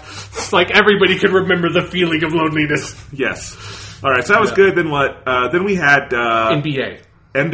Well, you kind of talked about that. I wrote down a quote here. "Basketball is the soul of humanity striving against the futility." Okay, this was my thing. See, basketball game trailers are fun and high energy. They do not do the thing of saying basketball is the soul of humanity striving against the futility of life, improving ourselves as champions of our own destiny. I just appreciate that it can be fun because it's basketball. So they're making another basketball game. Then Madden happened. The Madden one was a bit weird because that was the douchiest trailer I've ever seen. It's got a douchey trailer, but they started with all this weird esports stuff that they've done. That's with what Madden. I'm talking about. Oh, okay, because that's not a trailer. That's people. Oh, they had a little video package. I forgot about that. Yes, so they had a football dude that people seem to like. The football dude. I like the football dude. No, they had a guy who plays football in a video game, dude. Well, I was going to say they have a football dude and young kid. Oh, okay. The Madden 18 champion. I see what you mean. Okay. I'm well aware. A real football dude and a fake real football dude that had a great pair of pants. Yes. And young kid, the Madden 18 champion. This is where I note that they split up the sports game section, which was weird. That they did FIFA and then they did some other stuff, and then they did NBA and Madden, and usually they just, stab you in the soul and put all the sports games in one spot. I can't decide if this was better or worse, because it's kind of like that do you rip off the Band-Aid or do it slowly thing of I kind of liked having it all be in one soul-crushing block, because then once that was over, I knew I was done with it. When FIFA happened and then Madden didn't immediately happen after that, I had a weird anxiety of when is Madden happening? When can I go take a piss? When is the break that I can stop caring? Look, esports writ large is cool. I'm glad that people are good at that. It's neat. There are certainly some, particularly speed running communities that I find very interesting and cool. I'm never going to care about someone being good at a video game representation of an actual sport they could just go out and play. I can't do it. It's where I draw the line. I hope I'm not offending anyone. If I am, I apologize. It's the old person in me. I can't do it. No, I basically agree that it's again, if you're into Madden, that's your thing. That's cool. But I don't feel like the Madden esports scene is big enough to warrant this. Yeah. It's not fucking League of Legends. It's not Dota. It's not Street Fighter. It's Madden. It's that's fine and that's cool. It's Madden. So was the next thing, because I am reading one of my tweets, and I didn't actually say what it was, but I wrote, what the hell were we watching there? This show is so bad. EA hates us, and this is an active form of torture. Was that the mobile game demo? Yes. Before we get to that, one last note on Madden 19, and I do like that, even though you don't say what it is, that is a perfect description of the section. Yes. But they did show a Madden 19 trailer, and to finish up my rants about the fucking weird tone in these goddamn sports game trailers, I'm just going to read my notes here. You fall so you can rise. This is a direct quote. You fall so you can rise. You rise so you can truly see. See that it wasn't about seeing the road at all, but seeing all the moments that got you here. Will you let the moments define you, or will you define the moment? And then I say, it's fucking football. It's a game. Have fun. Have fun with it. Who fucking watches that trailer and it's I want to go out and fucking, play catch with my dad. It's it's fucking football. Get over yourselves. It's not the world defining. It's not a game about the fucking impact of 9/11 on America. It's fucking football, guys. It's not about you defining the moment or the moment. Fuck off. I can't wait for 9/11 2K19. Yeah. We'll get there eventually. All right. Yes. Then after that is when my notes just say, shoutcasters on stage, oh no. And this is the beginning of the second train wreck after the Star Wars thing. The second major train wreck after the Star Wars thing at EA stage. This was the mobile filibuster. Yes. They did a full match of what they didn't say the title at the beginning, which was weird. I kept on trying to figure out what the fuck the game was. It is a Command & Conquer's game, which is an old RTS PC franchise that kind of went away for a while. EA picked it up, kind of never did anything with it. Now it's back, called Command & Conquer Rivals, and they did a full shoutcasted esports presentation style match between two people in Control, who I've heard about. He's a StarCraft guy. Another guy who I've never heard of, whose label was Nick at Night, which every time they said that really made me laugh, because that's a very funny... I wish it was Nick at Night fighting Toonami or something. Just what the fuck is happening? But yeah, so it was just a match of this mobile game that isn't out. It wasn't even and now you can play it on the App Store. It was you can sign up for a pre-alpha or something. And you just had to watch this 5-minute mobile game. And so I think the only way I can do this is by just reading now what I have here. Shoutcasting a mobile game no one's seen before understands. What a great idea. They're explaining the game on stage because you can't have an esports competition when no one knows the rules or mechanics of the game. Why would you do this? Why is EA so desperate about this esports stuff? One dude's handle is Nick at Night, which is pretty good. I have no idea what I'm looking at. I don't think they even said the name of the game. Why? Why didn't, when they were previewing what they were going to show at the top of the show, say, and then we're going to waste everybody's time by sucking the esports dick for 5 minutes while two dudes desperately try to shoutcast the game that nobody knows about, nobody cares about, and nobody can shoutcast because there's no foundation for the esports yet. Nick at Night lost. Quote, that was epic. No, it wasn't, because I literally don't know what I was looking at. Command & Conquer Rivals. Ha ha ha ha. This is what they're doing with the Command & Conquer license. Oh, fuck, dude. This whole segment was way more tragic than I realized. Yes. I don't know if there's anything else to say about that. Fuck that part. All right, then was Anthem, right? Yeah, Andrew Wilson went on stage really quickly. I don't know if anything happened here. This is where they talked about some of the charity stuff, which is cool, but also, like, they're doing it for tax breaks, so whatever. It's EA. Moving on. Anthem. So yes, this is where all the Anthem shit happens. So this is the last part of the EA show. And I am so conflicted about everything about how, like, Anthem and how they showed it and everything involved with this presentation here. Yeah, I liked it at first because I liked so they showed a trailer, which is fine. Expected a trailer. Yeah, like a 2-minute cinematic trailer. Yeah. And then they brought out Casey Hudson. Yes, Casey Hudson, Mark Dara, and Kathleen Rothsart. Kathleen being the lead writer. Yes. And Andrea Renee. Renee interviewed them. And I liked that element of, like, just hearing them talk about it. I think she asked some good questions. I think the people had some good answers about, like, Casey Hudson had a good answer about why he left BioWare and came back and how he wanted this to be a, like, BioWare-defining game. And I think the writer had some good notes about, like, how they wanted to build the lore, and they had some good ideas about how they were explaining the single-player, multiplayer split and stuff.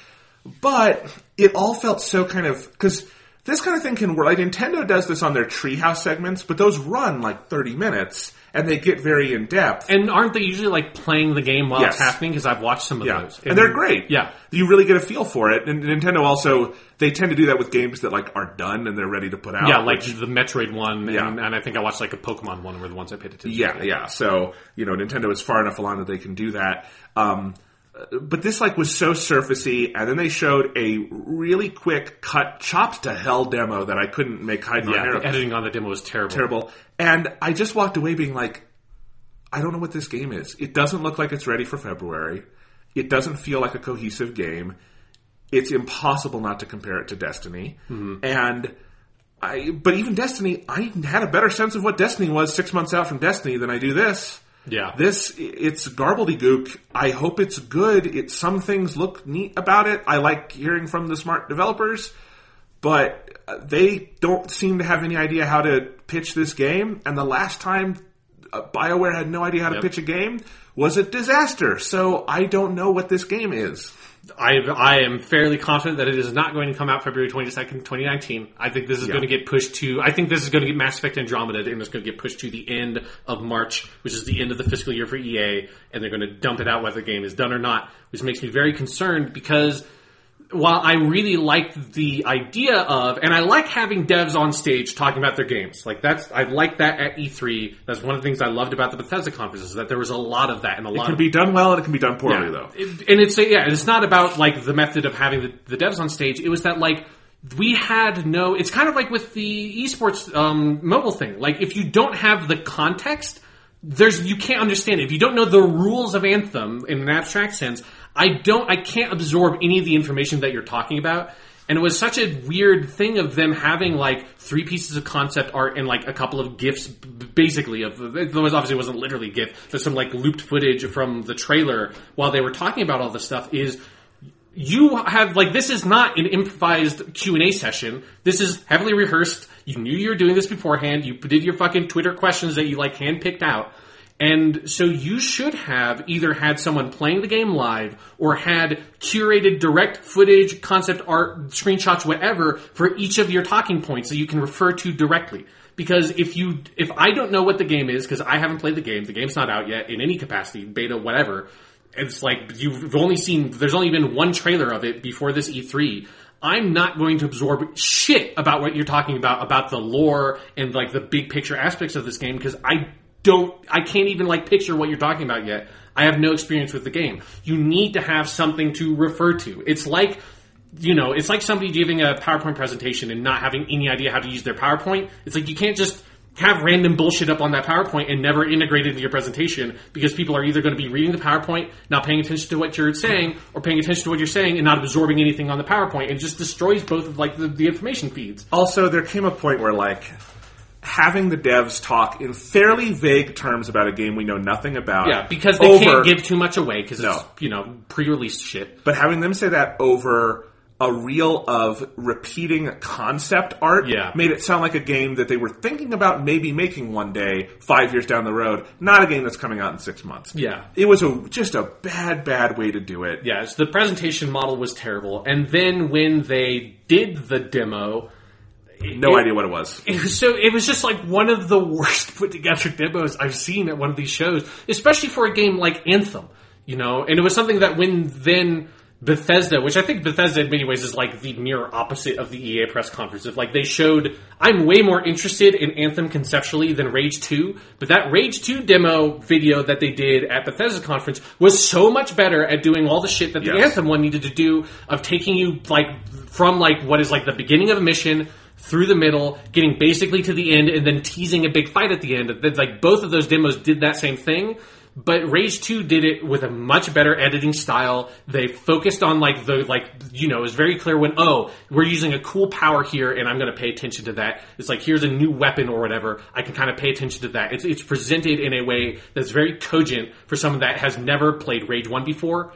Like doesn't know anything about that game. Like I watched Rage 2 and I understood everything that was going on. Yes. To be fair, it's a open world first person shooter. There's more context for that anyways. But it's like Anthem, you need to show me you like going to a quest giver, getting a quest, like teaming up with people, going out, like starting the quest, killing some enemies, getting loot. Is there loot in this game? I don't know, because they didn't show any loot dropping, they didn't show anyone equipping loot. All I know is you can customize the look of your characters. I assume that there's loot, but they don't show that part of the process of playing the game. And so like, the big picture could, like, sort of gameplay, like, loop that you go through, they don't demo that for you at all with this demonstration. And for a game that's so close to release, that's really bad. So here's the thing. $1 million question, I think. Mass Effect Andromeda had a very similar pattern of being shown off. At least Anthem didn't get showed off at like the presentation for the PS4 Pro, which was the first time we saw real footage of Mass Effect Andromeda running, for people who forgot. But that happened with Mass Effect Andromeda. We now know from reporting and from the unfinished game, that it happened because the game was there was nothing to show. The game was not finished. It was not in a playable state. They could not show it off. Yeah, I mean, it released in a practically non-playable state. Yeah. Is that Anthem? Or is that they don't know how to market this game? It's impossible to tell. And my instinct is to say, do not pre-order Anthem. Like, wait until this game is out and see, like, is it... Because it's like, it has two bullets against it, right? It has the shit that happened with Mass Effect Andromeda and, like, what that portends for this. And it has all the shit that's happened to Destiny and The Division, which are the other two games with this, like, general sort of, like, shared world shooter loot thing model. That both of those games have had significant issues in a lot of areas. Like, some of them are, specific to Destiny and specific to The Division, but also are about, like, how do you deliver content, like, quick enough with, like, this sort of, like, active combat thing. And it's not an MMO with abstract, like, World of Warcraft combat that you can, like, create that content a lot easier. Like, you have to have curated, like, directly built combat encounters, or shooter gameplay just does not feel fun. And nobody has solved that fucking problem yet. And Anthem is going to have that exact same issue. And BioWare does not have the pedigree of combat design that Bungie has, that I can have, like, the faith that if I do get that Destiny 2 expansion, I will have fun playing the shooting part, regardless of whether, like, the story or the big picture stuff that's going on. The minute to minute of Destiny, I was always confident was going to be really great. Like, I've enjoyed the combat in BioWare games for some of the BioWare games. I don't like the combat in, like, Dragon Age Inquisition, for example. But, like the combat in Mass Effect 2 and Mass Effect 3 is not so good that I would be willing to sacrifice the great, like, companion characters and romance options and all, like, the core RPG stuff that feels like you have to kind of sacrifice to get this co-op shared world shooter thing with Anthem. I don't want to make that trade. I would rather have the more traditional BioWare RPG. And who knows? I do think... and this is one of the ways I think Western game development is in a real rut right now, is I think a lot of these studios are chasing after this white whale that is uncatchable and doesn't exist, of like what this big co-op shared world thing can be. Yeah, it's like it's an MMO without being an MMO because they don't want all the drawbacks of an MMO. But it is incompatible with the genres they make. It is not necessarily what players actually want. It is often incompatible with the things that they are good at as developers. It is incompatible with storytelling. There may one day be the breakthrough that puts it all together, and it could be Anthem, who knows. But I think everything we've seen, that like Bungie has had $500 million and multiple swings at that bat to get that right, and they've come, I think, very, very close. But it ultimately feels like that's just not a thing. It's just not a thing. Yeah, so I don't know. That's going to be something to talk about with Fallout 76 when we get to Bethesda, because it seems like that's doing a similar thing. But yeah, Anthem, I'm concerned. February 22nd, 2019, that's when they announced the release date. That's not happening. All right. But it's not coming. It can't push later than March, because that's not how EA rolls. So weird. Yeah. I don't, someone needs to explain the business side of that to me, because... Okay, if you didn't release Mass Effect Andromeda in that fiscal year, you would take a hit in that fiscal year. Yeah. But if you let it be a finished game that you could make sequels and DLC and be a long-term thing, you would have multiple subsequent fiscal years with strong... You would not have to do write-offs. You would have more profit flow, revenue flow. Like, it's such a short-sighted thing. I do not understand it. And it seems like... This is the other thing. EA is also fundamentally incompatible as a company with these kinds of games that BioWare is making, because they make annualized, crapped out sports games and stuff, and that's their business model. And BioWare and EA are the weirdest fit in gaming right now, I think. Yeah, it's been like that for a while. Yeah, like Mass Effect feels like the original Mass Effect trilogy and the couple of like good Dragon Age games we got feel like fucking miracles. Oh, they are miracles. They're absolutely miracles. Anyway, that was a really bad EA show. It had one cool monologue about the existential angst of loneliness, and a decent look at a game that may or may not be a Destiny clone. Yep, I think that's a good way to wrap it up. Microsoft. So, first thing up, we debated long and hard about whether or not there was going to be Halo stuff in this, and they ended our debate early with what was at first a very confusing, mysterious trailer of like, for a second I thought, are they making an Africa 2? Which Africa, for those who don't know, was the PS3 Africa tourism photograph, like Pokemon Snap style game with like rhinos. It was not Africa 2. I wondered, because of the dinosaur rhinos, if this was like they were showing off DLC for Ark Survival Evolved, and I'm like, have they gotten that desperate? That would have been weirdly... That is what they would have showed at last year's Microsoft press conference, that they had nothing at all, like not even good third-party stuff. Yeah. But no, it wasn't a like mysterious dinosaur rhino game about photographing and having fun with dinosaur rhinos. It is Halo Infinite, which is a title I have heard rumored that I always thought sounded like kind of bullshit. Seems like it is not bullshit. Although we basically got like a tiny teaser that tells you nothing about the game. It had the music from the reveal trailer of Halo 3, which made me very nostalgic. It had like that big piano swell and Sting.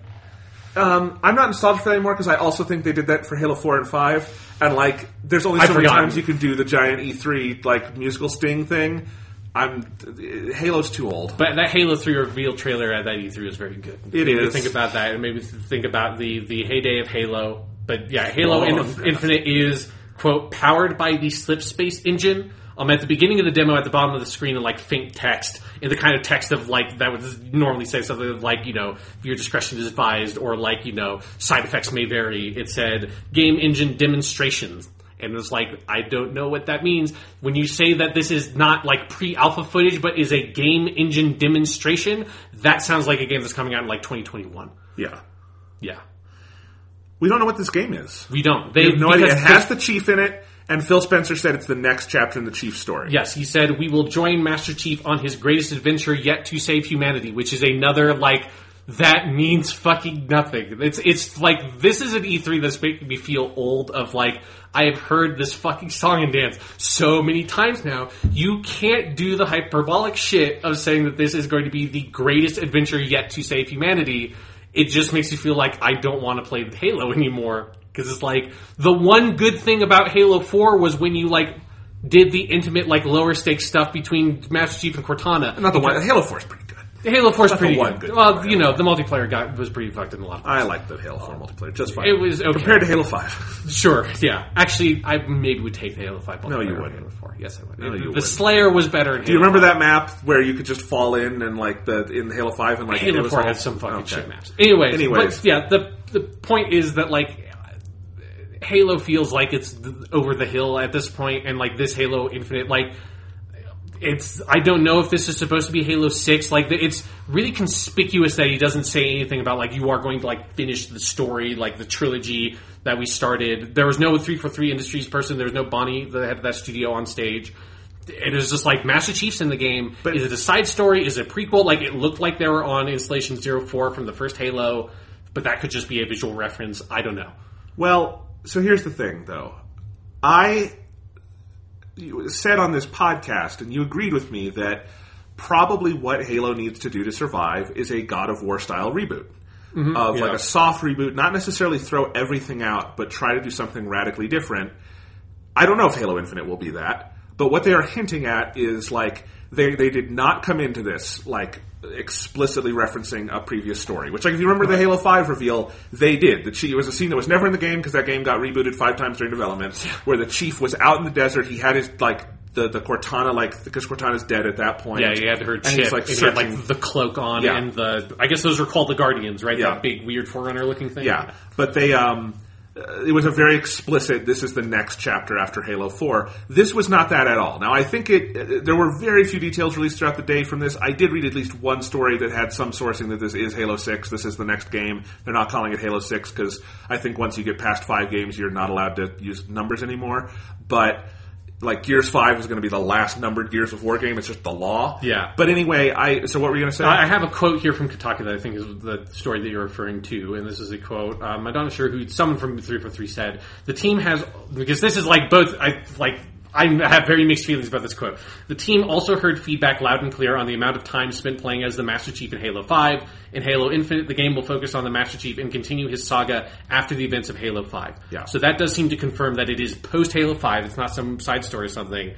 But also that line that we have heard you loud and clear on the amount of time spent playing as the Master Chief in Halo 5 tells me they have no fucking clue, apparently, why people don't like Halo 5. Yeah, because it has nothing to do with not like Halo 5 would have been probably a better game if you didn't play as the Master Chief at all, and it was just Agent Locke, and you saw the Master Chief entirely from that perspective. That would have been a better game. Yes, you know, but they've also been saying that for years. That's not a new quote. The 343 people have said that multiple times over the last few years. No, they have no idea. Yeah. But I don't want to say they have no idea. They clearly are not doing Halo 6 as the traditional, like, just next Halo game.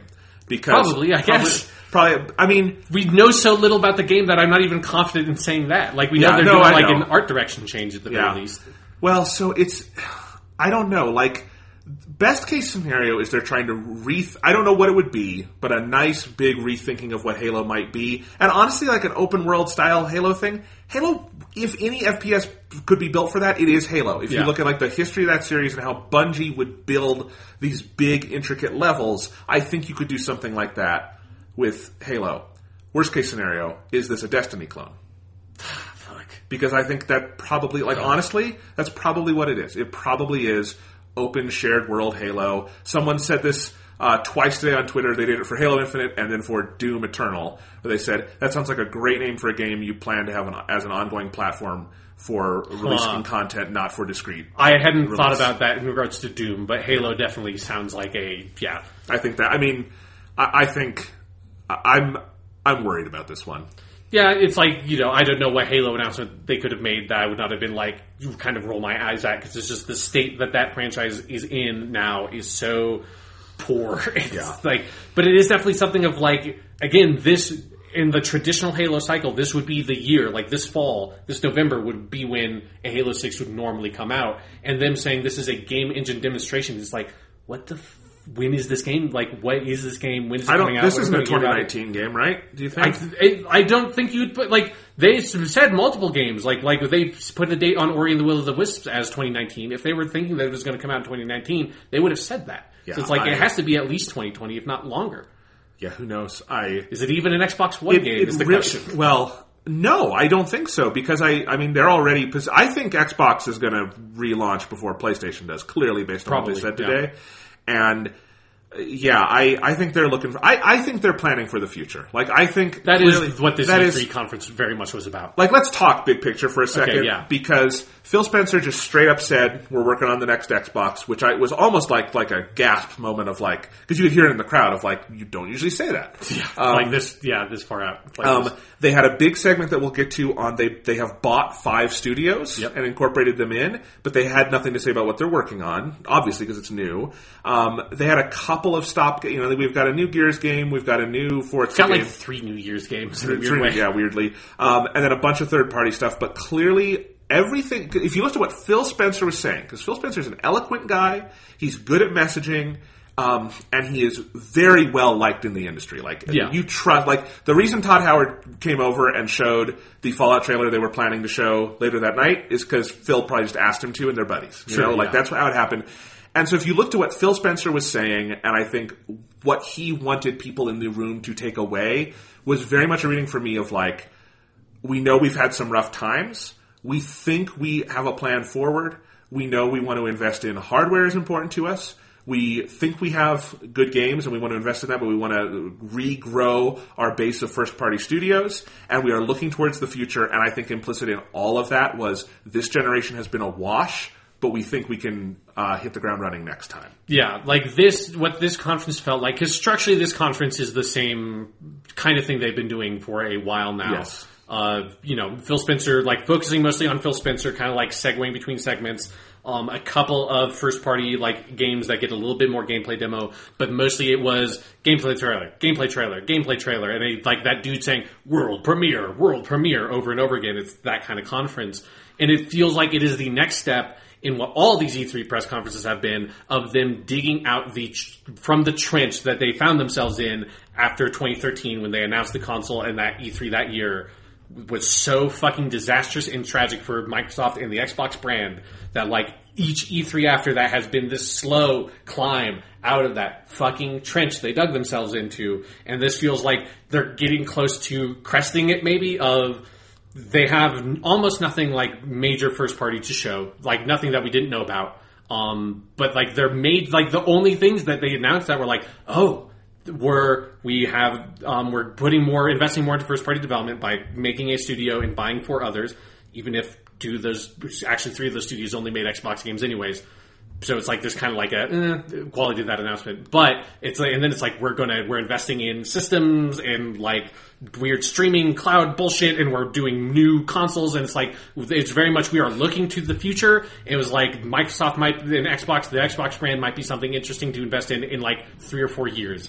But it feels like, now in the immediate future is a lost cause, is what it felt like. Yeah, I mean, my takeaway was, wow, there's a lot of games on stage I can't wait to play on my PS4. Yeah. Which is not... Can I also say one other thing? Okay. I don't want to be too negative, because there actually are some things I really liked from this conference. Yeah. They showed off at least one exclusive that, no joke, I think looks phenomenal, and that's Forza Horizon 4. Of course, yeah. And I think people who just dismiss that as like, it's their annual racing game... First off, go play Forza Horizon 3, and then look at that. It was truly a solid E3 demo. That was a great demo. It's just like, it doesn't have a surprise factor. No, it does not. And it's like, and the problem is like, racing games are such a generally insular kind of genre. Horizon does good stuff of kind of trying to reach out of that bubble, but it's not something that can draw new people in. And so it's like, if you were interested in Forza Horizon 3 2 years ago, or 2 years before that, or 2 years before that, you're probably not going to be interested in this one. Right. So, but anyway, what I was going to say is that I have come to hate the way Microsoft does these pressers. It's exhausting. It is exhausting. They are so long. This one was 2 fucking hours. Yep. They are absolute marathons. Phil got up there at the beginning and said, we're showing 50 games today, and it sounded like a threat. Because I knew that from like previous years of like when they said 50, they meant 50. You were going to look at 50 fucking games in 2 hours, and it's too much. Like, have they really not... I mean... I was going to say, have they not watched a Sony conference and tried to mimic that? But they can't, because they don't have enough games to show. But the exhaustion factor of trailer after trailer after trailer, and it feels like something you would watch as pre-roll for someone else's show, as just like a trailer reel, you know, it's just exhausting. And they only did 2 deep dives. They did Forza Horizon 4, Yeah, Forza Horizons 5. That fucking Walmart demo or leak has so fucked up my numbering. I cannot remember which Horizon we're on because I remember I played 3 and they announced 5, Horizons 5, and I just cannot remember that we are on 4. It's so good. Anyway. I love the post-Canadian Walmart world we live in now. Anyway, but they did that, and then they did an even longer, for some reason, demo of The Division 2, a game that is not exclusive to their platform. Went on forever. Even Gears 5 at the end had a long segment, but it was not a demo, and I would not call it in-depth. So, overall, there were only 2, actual, let's play a game. And the reason, you and I have come to so enjoy the Sony thing is that they've found this really nice groove of, we're only going to show 7 or 8 games. Yeah, we're going to do a nice, deep... Big games. Yeah, big games. We're going to deep dive. We're going to show you why you should be excited for this game. And that's cool, and you get to hear from devs, and you get to see, the game in progress, and it's a very neat thing. Nintendo is good at this kind of thing, too, of, we're going to focus on what we're going to show you. It's not just going to be a run of shit. And Microsoft is a run of shit. Most of it has nothing to do with the Xbox platform, other than you can play it there if you're one of the 30 million people who own one. Right.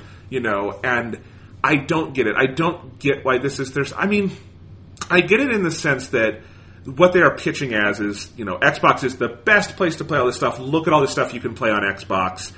But if you are at all multi-platform, there's just no focus to it. There's no shape. Yeah, and it's something of where it's if you were a big Xbox fanboy, sure, you enjoy this, oh, cool, I can't wait to play Sekiro and Shadow of the Tomb Raider and fucking Dying Light 2 or all those games. Is well, there's going to be 5 games probably that Microsoft showed that is going to interest to you because it's they showed a shit ton of fucking games. And for me, it's just this does nothing to convince me to get back into the Xbox brand or family. Yeah. Whereas I think every year on the Sony stage, if you don't yet own a PS4, something there will make you want to buy a PS4. Yeah, because you can only play it on PS4. Yeah, Sony shows nothing these days that is not an exclusive. Yeah, the only thing they show that's exclusive is stuff that they have a specific exclusivity partnership with Activision. It's right. Destiny and Call of Duty. That's it.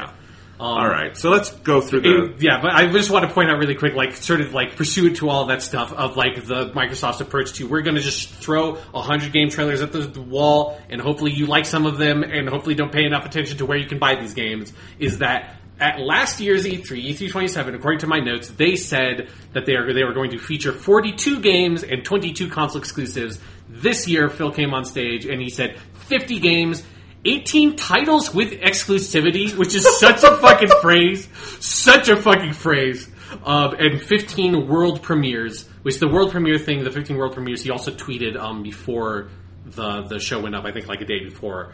But yeah, it is just this fucking machine gun barrage of video game trailers at you of I can't sit down here and watch trailers for 50 video games. Now, to be fair, about half of those games are all covered in one big reel in the second third. That's how they did it last year. That's how they did it this year as well. So it's not really showing off 50 games. But like you said, when you say that, it feels like a fucking threat. It feels like I'm looking at my fucking watch or my laptop clock and be okay, I guess I gotta sit in here for a while. It's if your teacher comes into class and says, today we're reading 50 pages of the Odyssey. Yeah. And you're I don't want to read 50 pages of the Odyssey today. Yeah, because it's a good metaphor, because it's also it would be hard to absorb that long of a stretch of that contained thing. It's if you focused on 10 to 12 pages and did a deep dive on those 10 to 12 pages, maybe we could really talk about the use of, heroic epithets in the Odyssey. But here we are, that's not the world we live in.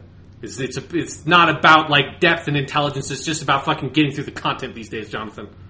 All right, let's get through the content. Let's get through the content. Exclusive! Ori and the Will of the Wisps. They showed a trailer. It looked nice. That game is maybe going to come out in 2019. Very pretty. I should play Ori 1. I haven't. It looks... I don't want to be glib about this one. People love that game for seemingly good reason. This one looks good, too. Yeah, they showed it last year. It's a nice feather in Microsoft's cap. Yes, it is one of the few little... Kind of like Cuphead. It's a little exclusive they have. It's oh yeah, it's that's right. I kind of do want to play that game. Next up, another world premiere, or I guess it's their first world premiere. This was another it started out very mysterious, but it's the From Software game that was teased last year with the Shadows Die Twice thing, and it's been revealed. The full title is Sekiro: Shadows Die Twice. It's coming out in 2019 from Software, and it's got a bit of a Souls vibe to it, but it seems a bit more actiony with some like stealth stuff. It's samurai and like more monsters. Story driven. Yeah, it seems like more story kind of stuff. Just like there was a lot of narration dialogue, like setting stuff up. Yeah.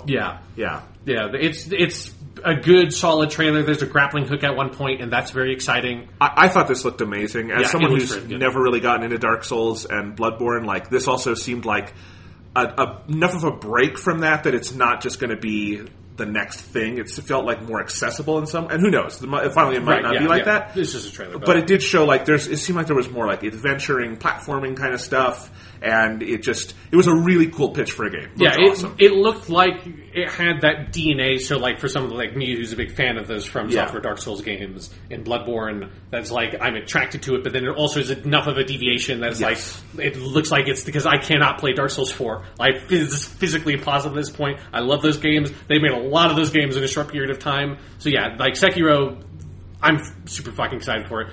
I love grappling hooks. I love From Software games. It's kind of weird to me that it's being published by Activision. It's just like I saw that because it was like the From Software logo and then the Activision logo, and that felt wrong in a way that I wasn't expecting. It was like, fuck it. Activision's a publisher. Why not? Moving on, this is when Todd Howard comes on stage to do the Fallout 76 teaser for Fallout 76 that they showed this trailer again at the Bethesda press conference for reasons that are strange to me. It is in West Virginia, so they used the fucking Country Roads song. I called it. I tweeted this. I said, when he said West Virginia, I tweeted, they're totally going to play Country Roads in one of these trailers. 1 minute later, I wrote, called it, they're playing Country Roads. Because of course, it's Chekhov's country, or Chekhov's West Virginia. If you mention your game is set in West Virginia, you are then obligated to play Country Roads somewhere. Yeah, even if the franchise has an established musical identity that draws from like 30s, 40s big band songs, which is what the Fallout franchise is and always has been, you still will play a fucking John Denver song from the 70s, which is not at all a part of that musical tradition, but it's a great song, Great song. I'll take it. I like that it was not a somber cover of that song. That did well by my heart, because I'm kind of done with that trend. It was just a good cover of that song. Yes. Fallout 76 seems interesting. We'll talk about that later. We'll talk about that at the Bethesda one. Next up, world premiere. Square Enix. It's the Life is Strange. I didn't have enough time to read the full thing, but there's an article on Eurogamer that kind of goes into this Life is Strange prequel, or Life is Strange 2 prequel. Life is Strange 2 is not out. Apparently this thing, they did not explain this at all, is a prequel to Life is Strange 2, which is yet to be released. I thought Life is Strange Before the Storm was a prequel to Life is... That is a prequel to Life is Strange 1. This is a prequel to the unreleased and not yet officially properly announced Life is Strange 2. It's really needlessly confusing the story around the game. It's probably why they didn't mention it. It actually looks pretty cool. It's called The Awesome Adventures of Captain Spirit, and so it seems like it's a standalone free download that is in some way going to tie into Life is Strange 2, which is not from the impression I get, it's an anthology kind of thing. I do not expect the characters from Life is Strange 1 to appear other than maybe in a big cameo or something.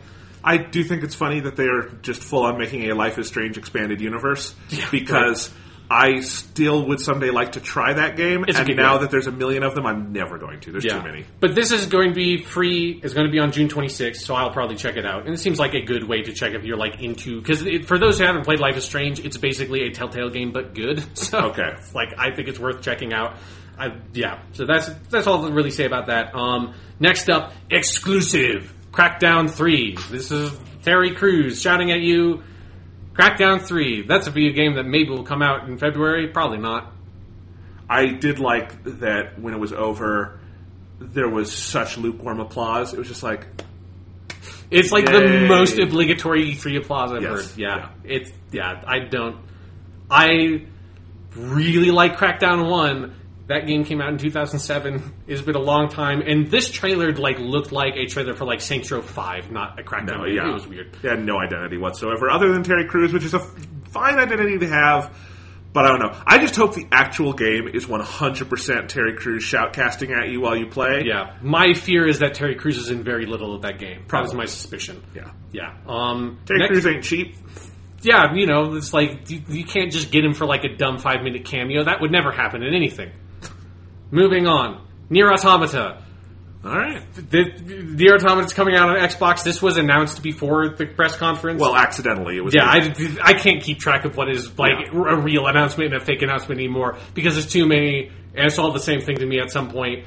They're releasing Nier Automata, maybe the best video game ever made. It's including the DLC. It's on Xbox. It's like... I don't... sure? Put it out on Xbox. This was one that felt absurdly desperate to me. That's like, this is on your stage. It's an amazing fucking video game. I will never stop singing the praises of Nier Automata. It is a weird game to put on your Microsoft E3 press conference. But it does fit the trend because we're about to enter the first stretch of this of them pushing hard for Japanese games on the platform because again, and this is the way it felt different this time than in past Xbox years when they've done this. Well, first it's Phil Spencer at the helm this time, and he seems to mean what he says more than past Xbox heads. But also, this is not, we're going to try to make a play in the country, in the island nation of Japan. We are trying to make a play in America where Japanese games are resurgent in popularity. Yeah, and they are, like Nier Automata, soft exclusives with Sony just because they don't bother porting them over to Xbox because... Nier Automata when that game was made, it was made for a Japanese audience and had an English localization, of course. But they were expecting it to have probably the majority of its sales or close to the majority of its sales in Japan. That is not the case because it broke way bigger than that game should have. It sold 2 or 3 million copies. So which is this thing that's happened with a number of Japanese games like Yakuza, which are again they're not Sony exclusives really. They're just so associated with the PlayStation brand that they just don't bother. Well, because there's no reason to make Xbox. If you're a Japanese developer, you're not making a game for Xbox because in your home nation, nobody owns Xboxes. Yeah. Especially this generation. They tried it a little bit with the 360, but the one does not sell at all in Japan. So, Anyway, I don't agree with Sean that it's the best game ever made, but if you own an Xbox and you have not played Nier Automata, you should buy Nier Automata and play it. Exactly, yes. You should experience it for yourself, and also it's got a great name, Nier Automata Become As Gods Edition. Yes, that's very good, and also it has the DLC, so... play all that DLC and get the crazy-ass live-action music video at the end that I think I described on this podcast. It's fucking nuts. Nice. Moving on, Metro Exodus, post-apocalyptic first-person shooter. At least this one is made by Russians. Literally, I cannot tell the difference between 99% of the post-apocalyptic shooters they showed today, and Metro is the most generic-looking of them. Oh, God, I don't know. What is it? Was there a... previous Metro game? There are 2 previous ones, Metro 2033 and Metro Last Light or something like that. I don't understand what these games are. It's based on a series of Russian novels, and so it's from the people who have played them like them quite a bit, and I'm kind of interested in it. But yeah, it's I also thought that trailer did not do a good job of pitching the tone.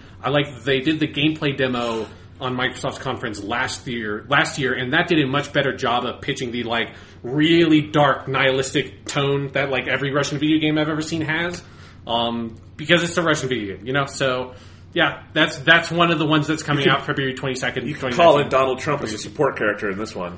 Yeah, it's but yeah, get it because it's Russian. There you go. So February 22nd, 2019. That's one of the 5 video games coming out that day. Yes.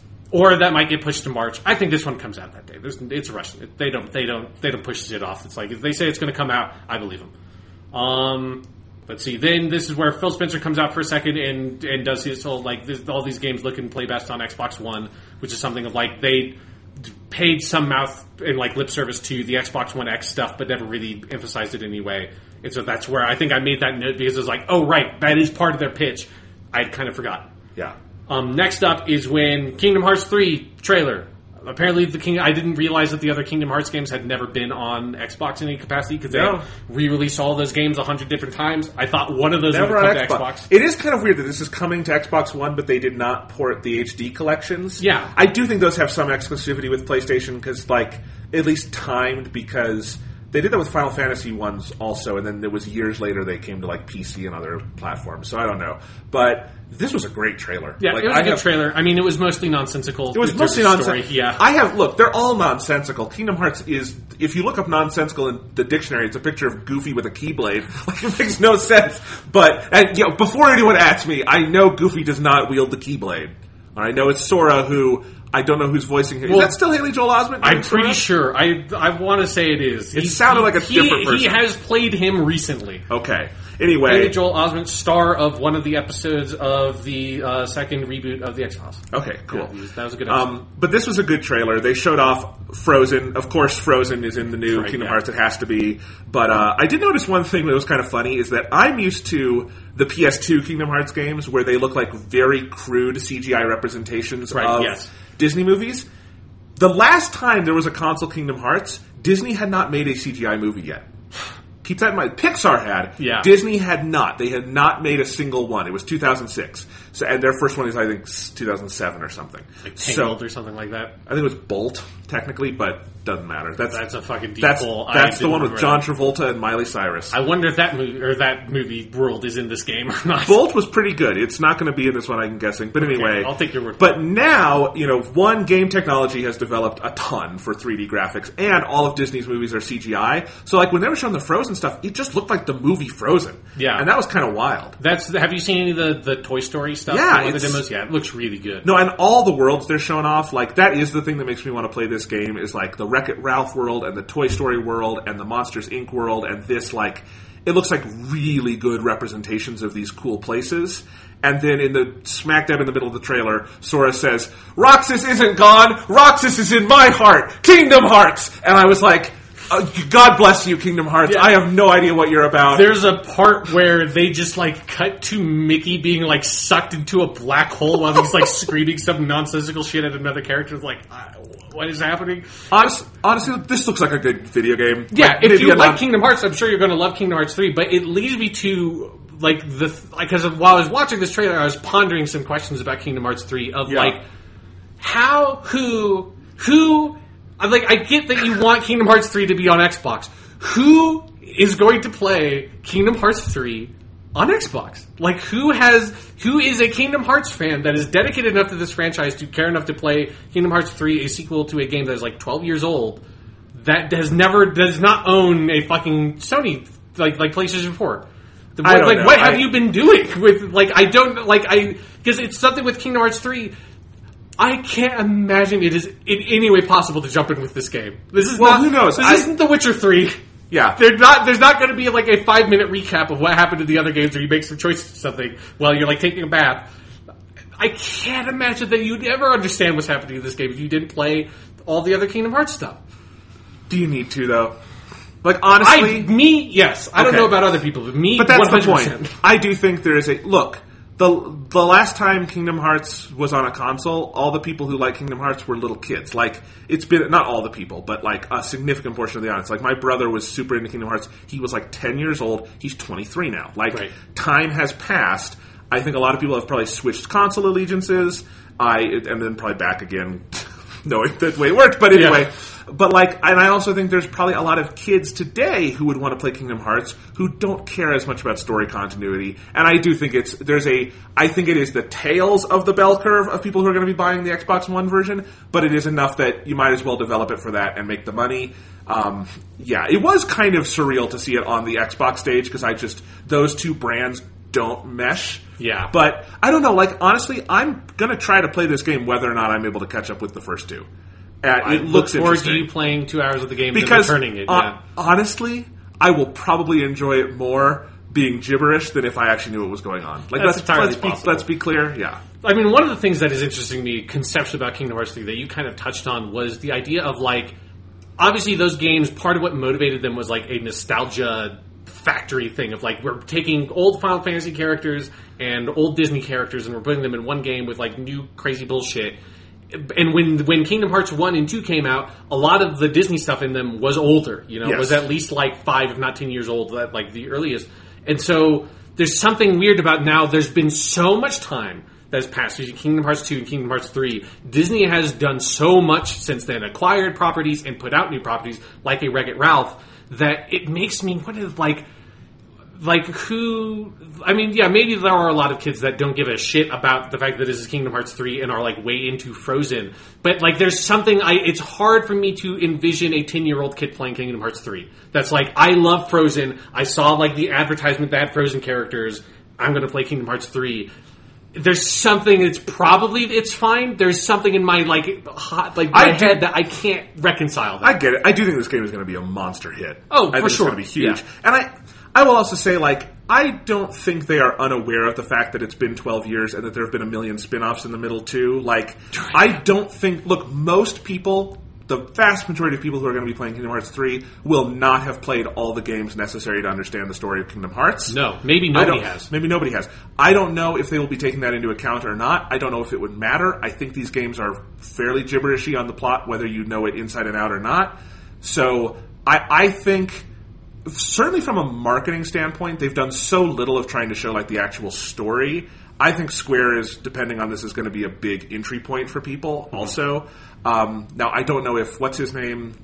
I don't remember. I don't remember. It's not. Is it Nomura? Is he? Tetsuya Nomura. Yeah, he's the Zipper guy, right? Yes. He created Kingdom Hearts. That's right. It's his baby, yeah. Because he touches kind of everything at Square. Yes, so he left 15 in the last year of development to start this. Yeah. And that's why Hajime Tabata is the credited director on 15, even though for most of its life it was directed by Tetsuya Nomura. But yes.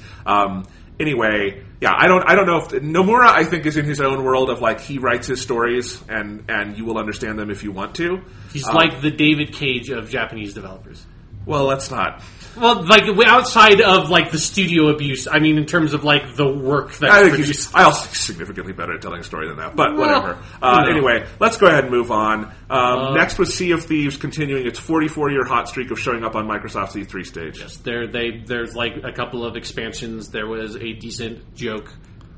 There was here's this magical stone that prophesies the palace of darkness and the frozen shores, and then it's cuts to a pirate dude who's huh? And she's oh, you just want money for this? He's ugh. It's see if that was a joke. EA Battlefield 5 was up next. All right, they showed the same footage they showed at EA, which they're 30 seconds of story content, which is some lady jumping off of a bridge.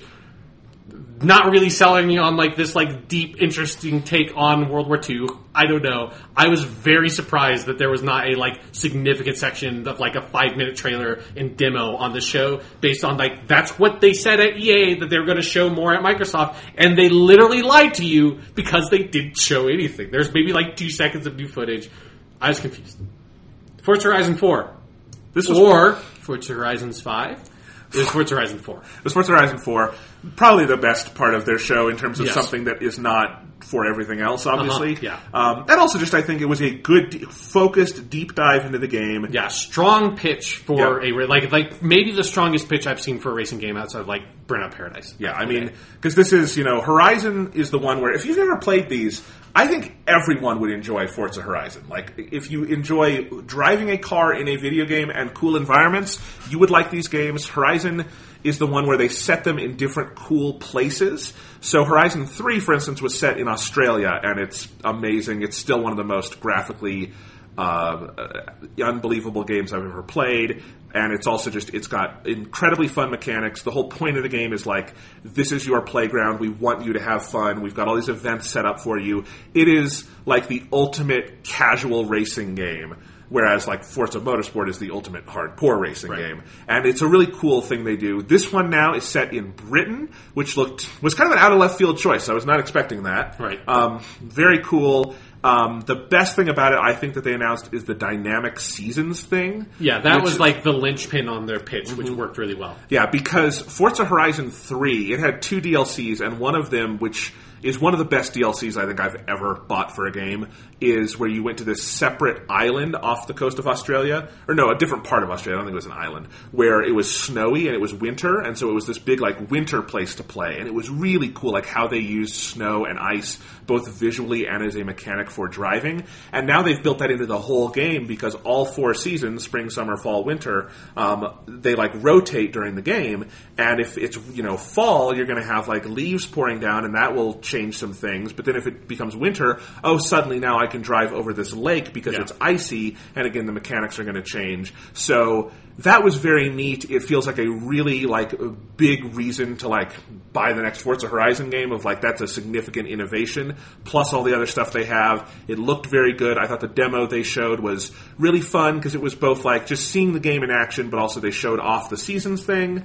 I liked it was sort of co-op focused, and I liked that they introduced all the people playing before they started playing. It was a nice little touch. There's also something of, on the stage, like for the whole press conference, they had 2 rows of TVs with like Xbox Ones attached to them. And I kept on waiting, like eventually there's going to be some huge multiplayer game that maybe will be a battle royale thing that's going to be on this stage, and they're going to use all those TVs.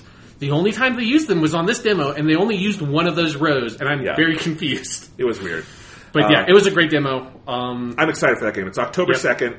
And definitely one I'm excited for this year. My Xbox is currently in a box in a closet. I will get it out of the closet for this game. Is it in an Xbox?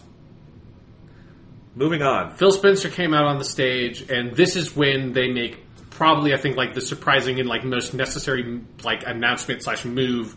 This is where they announced that they have built one studio called The Initiative.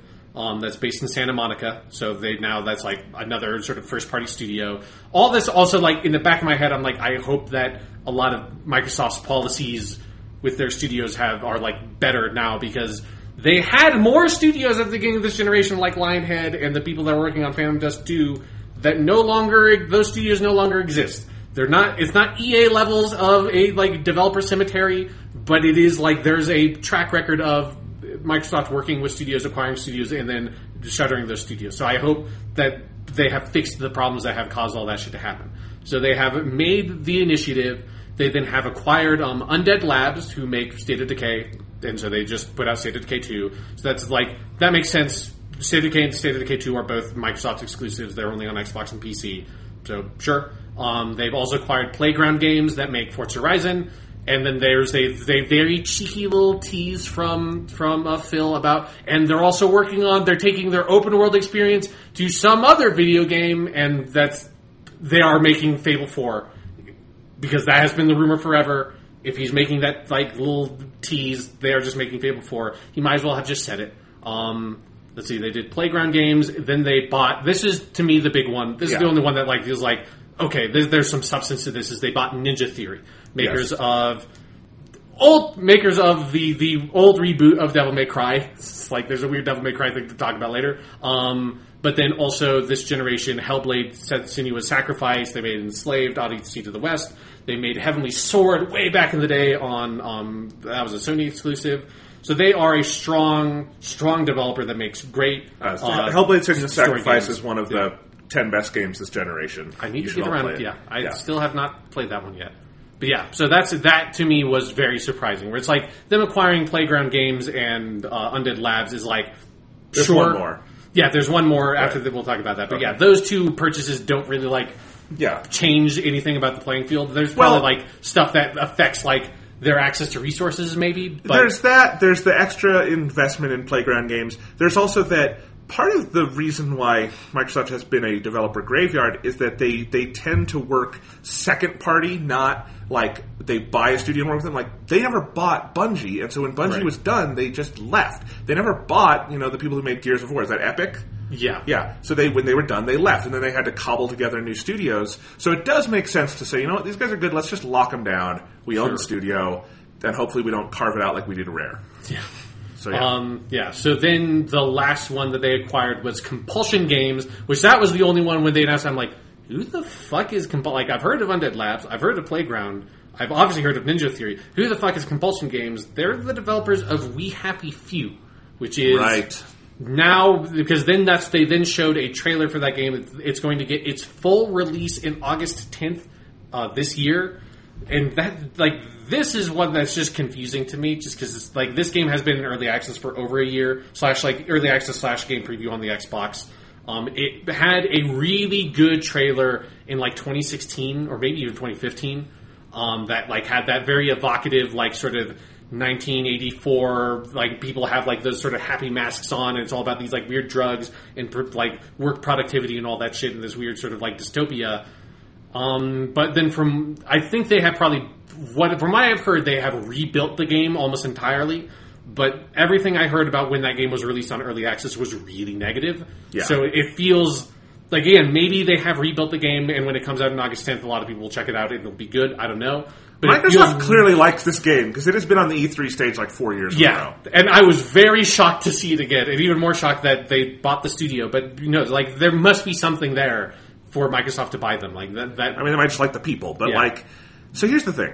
Yeah, I tweeted the other day when the Crackdown 3 delay number 7 happened. Yes. I wrote, it will take either an act of God or a sudden change in Microsoft's business plan from profit-seeking to throw our money in a wood chipper for Xbox to get out of this generation alive. It's a suicide mission at this point. And that has been my view for a while. Yeah.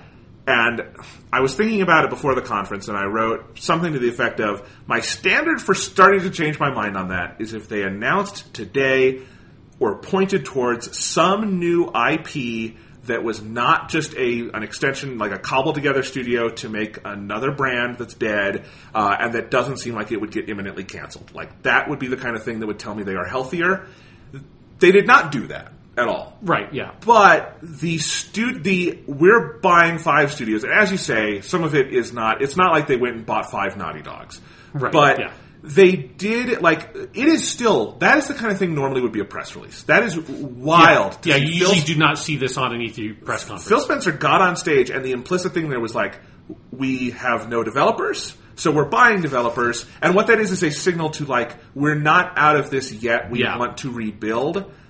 I still think there is a chance the Xbox brand is in permanent decline and will not be around that much longer, because, Yeah. But, like... There is something to be said about we are trying to build this back up.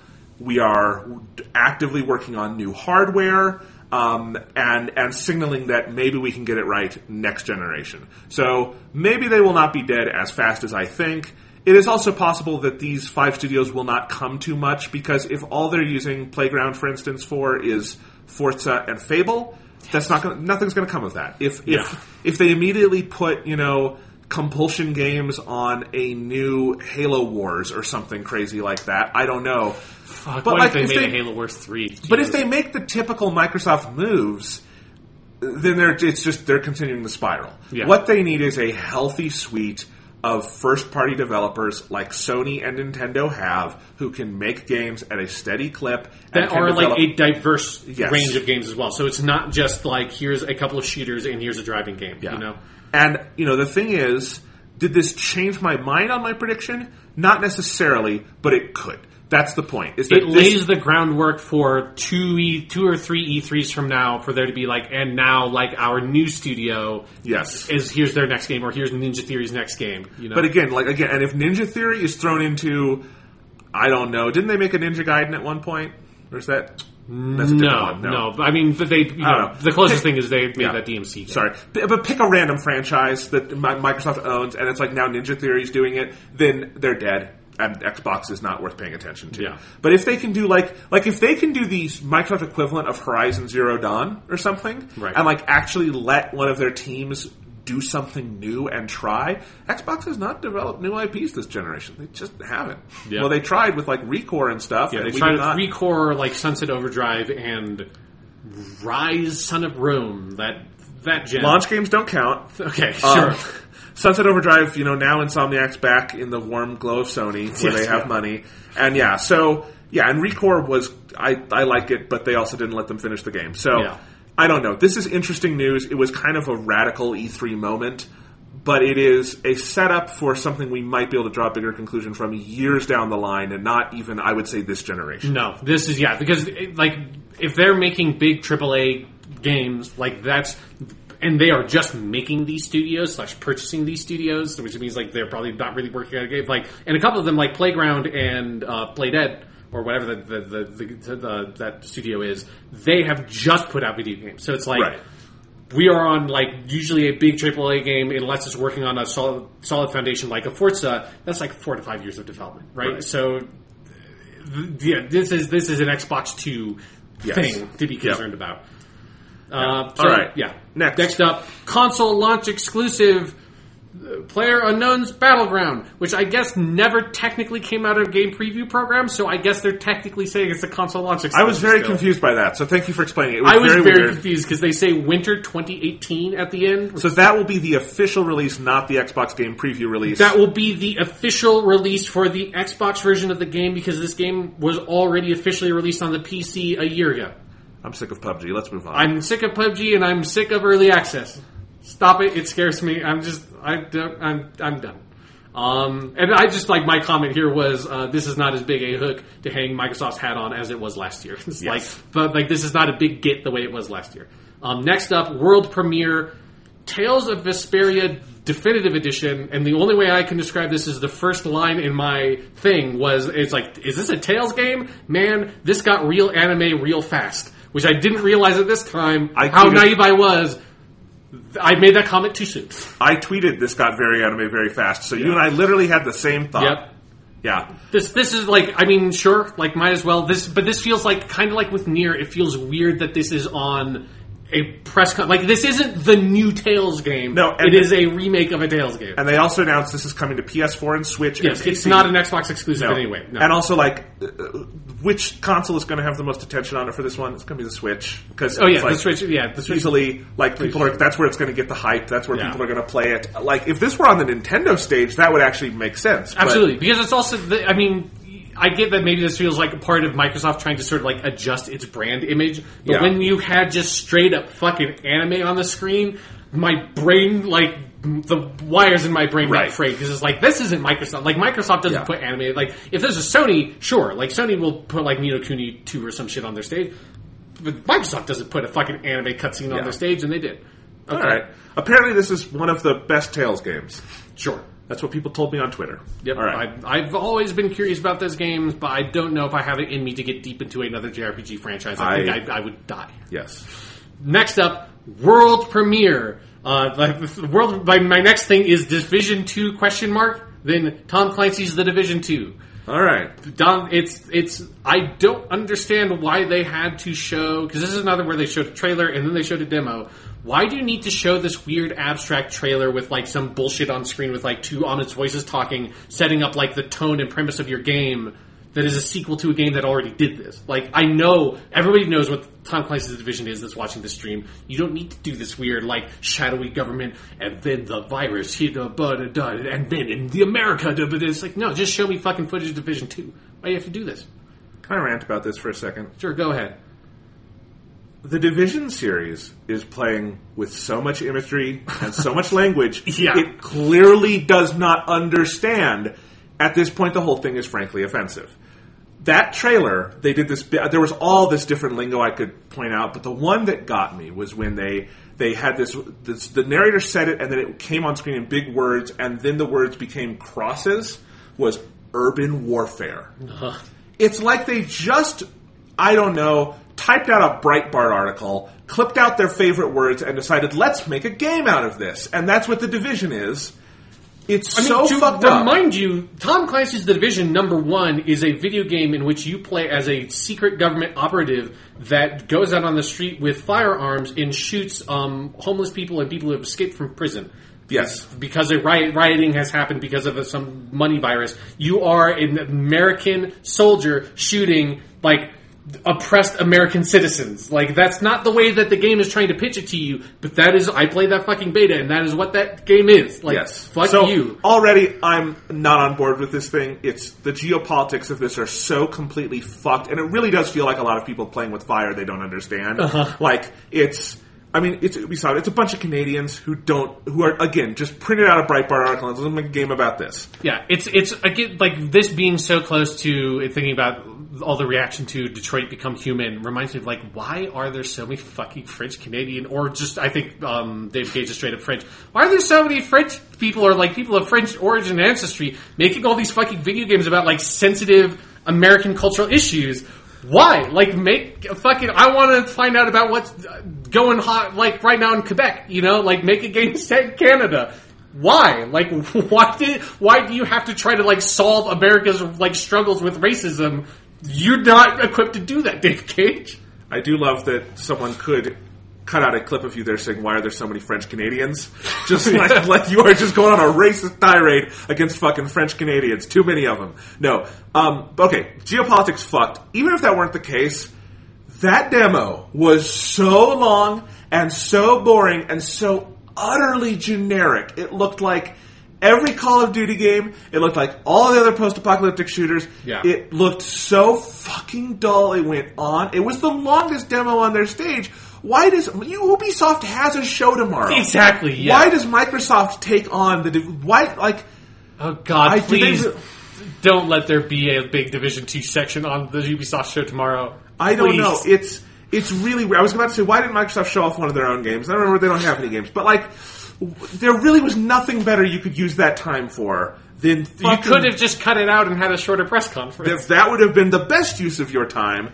But if you want to torture us for 2 hours, Clockwork Orange style with our eyes peeled open, why does it have to be this? I don't know. Yeah, Fuck the Division. It's annoying. They did because it just looks like the Division. Like I never played that full game, but I played the beta. It looks like that fucking game. So it's like it wasn't a very impressive demo. So it felt weird to spend so much time on it because it wasn't like, oh, they've changed so much and it looks like they've incorporated all the criticism. It's just like, this looks like someone playing if you told me this was a big piece of DLC for the Division 1, I would have believed you.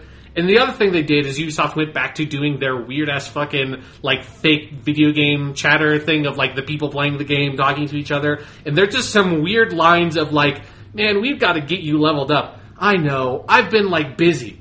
And then another dude going, don't worry, I've got my crossbow and chem launcher, which is there was such a way of oh, I guess the crossbows and chem launchers are new weapons of the Division 2, huh?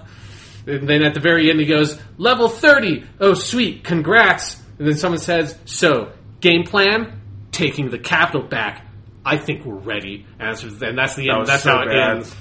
March 15th, 2019, getting right in there at the end of the fiscal year. Division 2. I don't know. Go away. Moving up, we had Ashley Spiker, who is the head of engineering for the Xbox Game Pass, came on stage and talked about some stuff. She started talking about Fast Start, which is something that lets you start games 2 times faster. It was a very unclear pitch of something. I think it's it uses machine learning to maybe pre-download games. I don't know. It was very confusing. Fast Start. She just said Fast Start a lot. Let's see, and then she announced Halo Master Chief Collection is coming to Xbox Game Pass. How was that not on Xbox Game Pass yet? That's what I wrote down. Was what? You have this program and you didn't put Halo in it? It feels like they just forgot that game came out, the way that I think a lot of people did after, the controversy. I don't even know if that game is actually fixed yet. It's fine, I feel like I read a couple of months ago of them being okay, we have another suite of patches planned. They are doing another, but I don't know what that... I think they're more kind of adding to it. It's been fine for a long time. Yeah. So then they sort of reconfirmed that Forza Horizon 4 and Crackdown 3 will be on Game Pass on day of release, which is just I feel like they announced that was their strategy when they did Game Pass, was our new games are going to be on Game Pass. Well, they didn't. That's recent. 2 was, but that's recent. That the Game Pass has been around for a while now. This was late last year ahead of Sea of Thieves. Sea of Thieves was the first one to be there day one. Yeah. So that's a recent addition. Yeah, so they just sort of recommitted to that. And then there were a couple of other games. Ashen, Warhammer Vermintide 2, Phoenix Point, and After Party. I know what 2 of those games are. And so those are all coming to Game Pass. And then The Division 1, Fallout 4, and Elder Scrolls Online Tamriel Unlimited are all going to Game Pass today. Oh, fun. If you have a Game Pass, you can play Tom Clancy's The Division. If you're very excited about Tom Clancy's The Division 2 and you want to get in on the ground floor, you can play Tom Clancy's The Division number 1 on Xbox Game Pass. They started at this point throwing around the term freedom of choice. I remember that, yeah. Talking about this is why Game Pass is great, is because you can choose. And I really wonder how no one flagged that maybe as God, where have we heard the term freedom of choice before? Should we associate this with our video game brand? Yeah, why not? Yeah, you want to Google it? No, don't Google it. This whole section just was very aimless and confusing, and it just felt like it. It didn't go on that long, which was good, but it felt like what Sony used to do in their press conferences of another arm of Sony would force them to talk about some TV show shit, and it's no, this was quick. whatever. Yeah. Then this is when they, to fill out their promise of showing 50 games, they showed a blazingly fast sizzle reel of 50 fucking games. Some of them looked kind of cool, but this is the third or fourth year in a row that Microsoft has done this, and it feels like this is it feels like a disservice to those games because I can't write those games down in my notes. Even if one catches my eye, it's gone in 5 seconds. I don't remember what the title is. I can't, it's impossible to absorb any of that information, and it just feels like chest pounding at this point to be like, look at all these games that are going to be on our system that are on every other fucking system.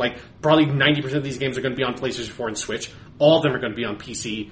And it's you're just doing this to prove something to yourself, but it doesn't do anything to me watching this press conference. I'm just kind of done with that weird sizzle reel bullshit in the middle of their conferences. Next up was a Shadow of the Tomb Raider trailer. Looked good. It looked good. September 14th, 2018. Now, there's nothing new really we saw. It was a well cut together trailer. Can't wait to play it on my PS4. Yes, this was the part where I said in my notes, man, third parties must love Microsoft because they just get to shove all their trailers into their E3 press conference and get free publicity. Well, everybody except for Dead or Alive 6, as we already covered. Yes. Moving on, console launch exclusive. And then I'll just say what my notes are. Skate 4? Question mark? What is this, a skating game? Oh, no, it's called Session. Okay. Yeah, no, this was baffling. No details. They didn't even show who the developer was. Nothing says 2003 like a good old-fashioned skating game. This video game is never coming out. That is my prediction. It not having a developer, it not having anything, it having no context, it being what is mostly a dead genre. I don't, okay. Also, Session is a bad name for that game. Next up, console launch exclusive. They just say this was a kind of a cool looking trailer that ended up being for Black Desert Online, that weird Korean MMO that they showed last year. That's apparently coming out completely. This year. It was easy to miss. Next, world premiere, Devil May Cry 5. They're making the 6th Devil May Cry game, but it's Devil May Cry 5 because there's a good line. I actually liked the two guys from Capcom. It was Hideaki Itsuno, who's he's the Devil May Cry dude, and Matt Walker, who is sort of his translator. But the Matt Walker dude had this line. He said, "Fans have been asking for a true sequel to Devil May Cry 4, which is someone who's the only Devil May Cry game I played was the Ninja Theory one that I think is pretty fucking good." That kind of pissed me off, and I don't want to play Devil May Cry 5 after you said that. Which maybe is petty, but still. Yeah. You have anything to say about Devil May Cry 5? I don't really even know what these games are, so no. No. Dante was at the end of it, and I was confused because he wasn't in for most of it. And they're like, okay, there you go. Console launch exclusive Cuphead DLC. There's DLC for Cuphead. It has a lady in it. I wish Cuphead were actual cartoons and not a game because the game isn't fun, but the cartoons are cool. Yes. Console launch exclusive. This game looks really cool. Tunic. Yes. I wrote, this was the one that caught my eye most of just one of the random indie announcements so far at E3. It looks like a 2.5D Zelda-esque game. You play as a cool little fox. With a tunic. Gorgeous visuals, gorgeous music. I cannot wait for this one. Looked really cool. Yeah, there was also the little bits of the combat we saw looked a bit more in depth than old 2D Zeldas. Yeah, this Forza Horizon 4 and our next game were my favorite parts of Microsoft's E3. So Sean, why don't you introduce our next game? Our next game, which I want to preface this by, I have heard from people that are on the show floor that this game is maybe not great. Oh. But Bandai Namco world premiere.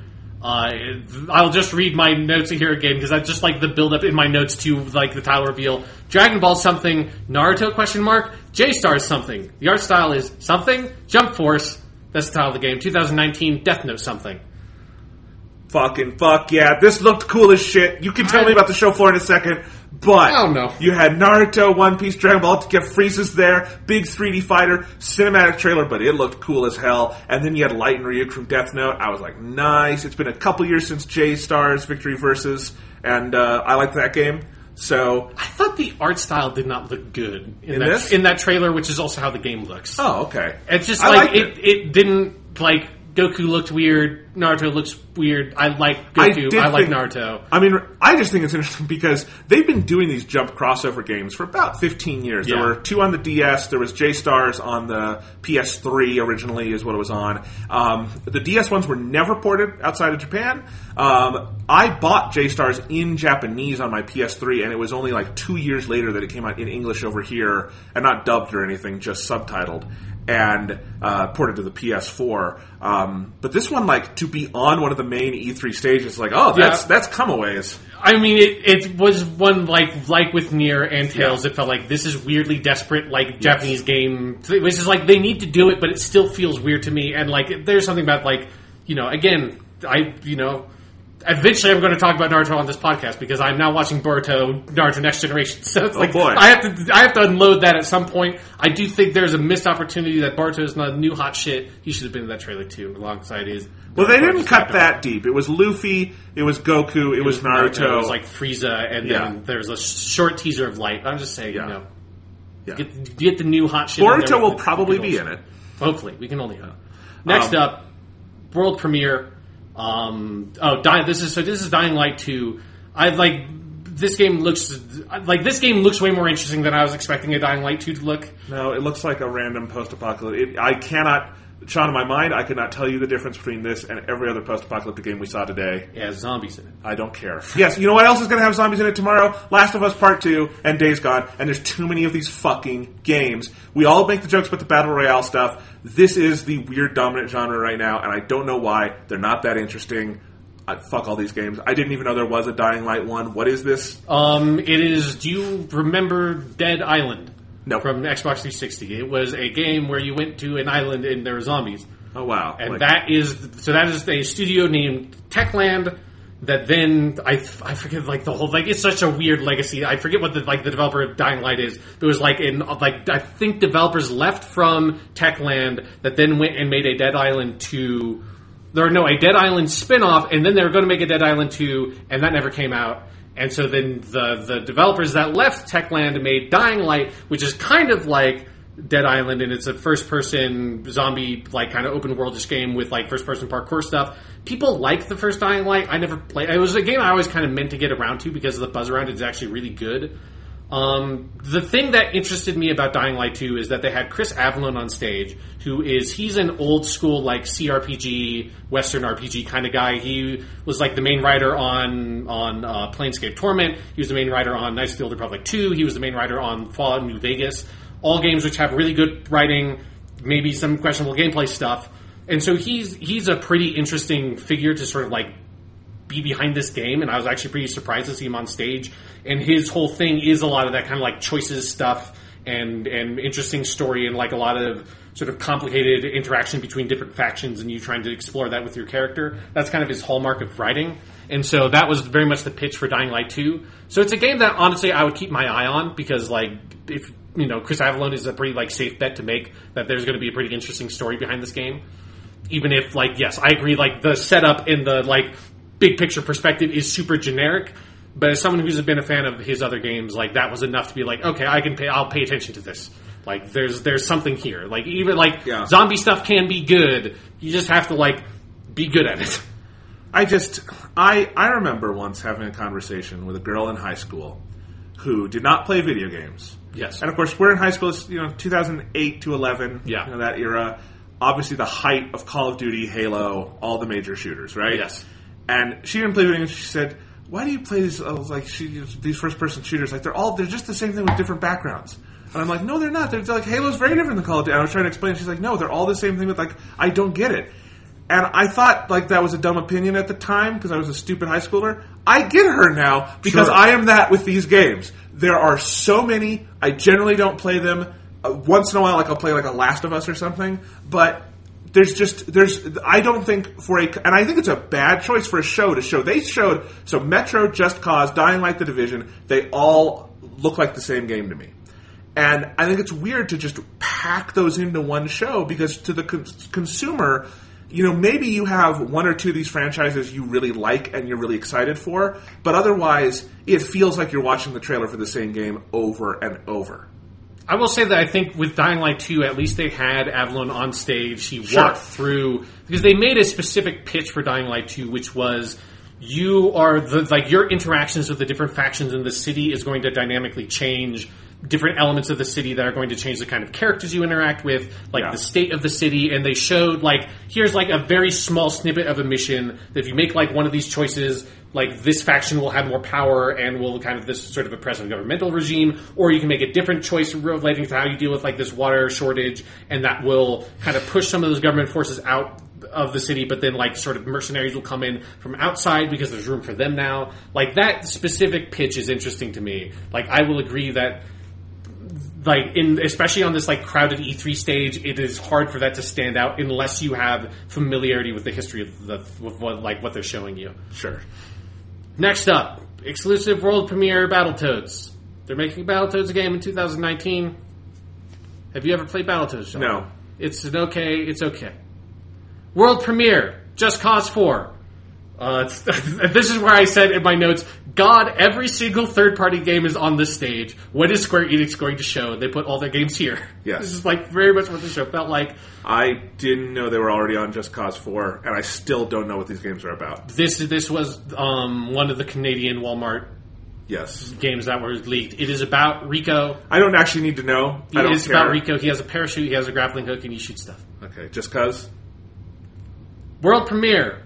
This is where they had a Gears of War logo, and this is where because this is where I knew it couldn't be Gears 5 or anything, because they just said world premiere. They didn't say exclusive world premiere or console launch exclusive or any shit like that. So I was like, what the fuck is this? And then there's a little chibi dude, and I said, what the fuck is this? In my notes, I actually did write that. And then it said, Gears Pop 2019. It's a mobile game, a mobile Gears of War Funko Pop game.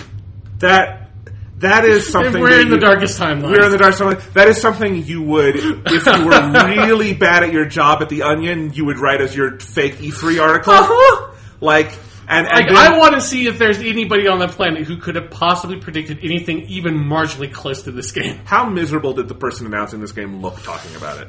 Rod Ferguson, he's the head of fucking the Coalition. Like, he's a respected video game developer who's been, I think he worked at id at one point. Like, he's been in the shit. He shouldn't be talking about fucking Funko Pop games. Treat the man with respect. He deserves it. He so clearly just wanted to get to the Gears 5 thing. Yeah. It's like the game I've actually worked on that we care about. Yeah. So I have no idea what Gears Pop is. I don't know what a Gears of War mobile game is with Funko Pop characters. I barely am cognizant of what Funko Pops are, and I hate that I even know what they are. Yeah. I hate what they look like. I hate everything about them. I hate what our pop culture has done. My next tweet. They're also doing Gears of War Tactics because Halo War was so massively successful they just couldn't say no. To be fair, I think when they showed, because at first when they said we're making a Gears of War Tactics game, I kind of rolled my eyes. When I saw it, it kind of made sense of like the ex-communist of it. There's something about like, I can see that. I can see using the Gears characters and like the cover bait. Like, it kind of makes sense. I don't know if it's going to be a good game, but it makes more sense than doing a tactical XCOM style game with Mario and Rabbids characters. I'll say that. But that game was really good. Exactly. So it's like Sean, one that can make sense. Maybe this one could be good too. No, it's not. Not. I'm not as sure as you on that. It could be okay. The Mario and Rabbids thing had like an actual like blood, sweat, and tears team going on it. With, like, Nintendo that could be people. The case here, and we just didn't see them, though. No, it's not. They're making Gears 5. They have nothing else. They can't whore out Halo anymore because they ran out all the games, spin-offs they could do with that. So it's like, what else we got? But I don't even Funko Pop? Gears Tactics? Okay, the Funko Pop thing, no, that's horseshit. This game, I think there's potential. Okay. It's also, I think it's only coming out on PC, or they only announced it for PC, so it doesn't feel like it's this, like, desperate Xbox exclusive you have to throw out there. And this feels like something that, like, a small subset of people at Coalition had this idea. And were like, hey, can we make this game? It's like, fuck. You know what else started as a PC exclusive? What? Halo Spartan Assault. Fuck off. That's just disrespectful to the people making this game. No, it's not. It's a really clear precedent for what this probably is going to be. That's like a weird twin-stick shooter that's already a genre that, like, puts out fucking 99% utter horseshit. Like, tactics games are generally pretty good because they're hard to make. Okay, let's talk about Gears 5. Let's talk about Gears 5, which is a good way to say it because the logo, they showed this logo about 5 different times, and every time it was just Gears 5. This game, as far as I know, is not called Gears of War 5, and I refuse to refer to it that way. They did do this with Gears of War 4 also, when they announced I don't remember that, so I've never called that game Gears of War 4. I apologize, because it's Gears 4 and Gears 5. I believe in its original, like, when they did that first, like, demo, it was Gears 4 at the end, and it was Gears of War 4. So this will probably be Gears of War 5. They can't pull that bullshit for too much longer before people just don't even call it a war. Like, if you want it to be called Gears of War, put it in the Here's what I'll say. I went into the Gears 5 thing kind of cynical. I came out impressed. I went into it cynical and came out cynical. Okay. I actually played Gears of War 4, though, right? That's a good point. Yes, you played Gears 4 also. Gears 4 was so boring and by the numbers. And part of why it was so boring and by the numbers is that they had the lead character was J.D. Phoenix, Marcus Phoenix's son, who is a really boring, generic white boy protagonist. Yes, you see him in his generic, boring white boyness in this trailer. You do. Yeah. But on the side, you have this character, Kate, who's like the girl character. But she was actually really interesting. She had a personality. The story was much more hers than it was J.D.'s. It's this thing in a lot of modern literature and movies and stuff. You get this where the default has to be white male protagonist because that's just what it is. But then the actual story is around like the female side character, and you're like, well, why wasn't that just the protagonist? Like Ready Player One, the Spielberg movie this year, is totally that for me. Kind of like, well, she's got the actual story; she should be the hero. I thought about that. Kate's the hero in this game. She is, from what we saw, the playable character. Like, maybe it goes back and forth. I think it's important to emphasize from what we saw, because I saw a lot of people on Twitter assuming that means the whole game is her. Kate, I don't know. I would not be assuming that. They very clearly centered their initial premiere pitch not around JD, but around Kate. For the playable stuff, for the story stuff, it was about her. I don't know if that'll pan out in the game. I'm not saying this game will be good. I'm saying that is a surprisingly, like, they listened, that is an actual, like, that is not, you wanted more Master Chief, that is, we found an actual flaw in our game, and at least for this announcement, we are focusing on the thing that you all thought was best from the last game. That is what impressed me about this trailer. Yeah. As someone who didn't play Gears 4 and thus doesn't really have... Like, I vaguely remembered you and other people talking about that phenomenon, like, the main character's super boring, but there's this other lady that, like, has a cool story. Yeah. So it's like, so when they were kind of referencing that, it made a bit of sense to me. But, like, there's something about the scene at the beginning, like, the fully cinematic dialogue scene at the beginning of this trailer, that was just, like... characters spouting cliches at each other. Like, it's like that's all the dialogue was. That's was all like the dialogue ever is in Gears of War. Because Gears of War is a franchise that's like over 10 years old and it needs to fucking move the fuck on and change. And it's like watching that is just like I can't give a shit about Gears of War. I can't, especially if you're not even going to call it Gears of War. I'm probably not going to play it, but I'm just saying that's what was interesting. I also thought it was weird that Marcus Phoenix was in the trailer, was in this trailer, and he didn't look any older at all. And I remembered him in like the Gears 4 trailer, they teased him with, and he looked really old. And this one, it's like he looks like he's the same fucking age. Like this dude has not changed at all. He looks like the Gears 4 character model to me, but like he's playable in that game eventually. So like, maybe it was like the lighting or something. Yeah. But it's like I just looked at him, it's like he just looks like Marcus. You don't see him in supposed to be like bright 20 years older. Yeah. Anyway. All right, we had Spencer saying that they're developing the next Xbox console. Yes, they are going to deliver on the future of play, is what he said. He said Microsoft AI, didn't say what that was. He said game streaming from the cloud, and then he said they are developing the next Xbox console, and then... Well, wait a second. Okay. This sentence was interesting to me, because this is what I mean when I said he had an aggressive, focused pitch. He said he wants an industry-leading first-party studio organization. Sure, yeah. That's the kind of thing of like, that's very... You are signaling something. Whether anything comes out of that, I don't know, but that's very clearly like, we've had a problem with this, here's what we want to do. Yeah. Interesting line, and then yes. Yes, and then, oh no, we're going to leave, they're ending the E3 conference, but it's been hacked, Jonathan. And it's been hacked by probably what is going to be the best game of the year that it comes out, because it's the next CD Projekt Red game, Cyberpunk 2077. Got hacked by some cyberpunks. Yes, by the cyberpunks. Then you spell that with an X, by the way. If you pluralize it, it has to be spelled with an X. For those who don't remember, CD Projekt Red developed Witcher 3, the best game of 2015, one of the best games of this generation. This trailer looked fucking awesome to me. Like, it had so much style and was very surprising. Like, it was not somber or morose. No. It was like, it was punk as shit. Like, it was in your face, like people with fucking pink mohawks and just crazy shit. It had some kind of Ghost in the Shell-like stuff of like dudes with wires in their brains that just started exploding. It looked fucking cool. It looks cool. No real sense of what the game is, but that's fine. It's the first look we've had at this game in like 3 years, and as a good like teaser trailer announcement, it got me excited for it. Do you think we see any more of this game? This year? No, not this year. I think this is like a next year we get some like gameplay stuff. All right. I would not be surprised if this was a like mostly next generation game. Yeah. Like maybe there's a cross generation version. Yeah. I don't necessarily think this game is in like 2019. No. You know? All right. Any final Microsoft thoughts?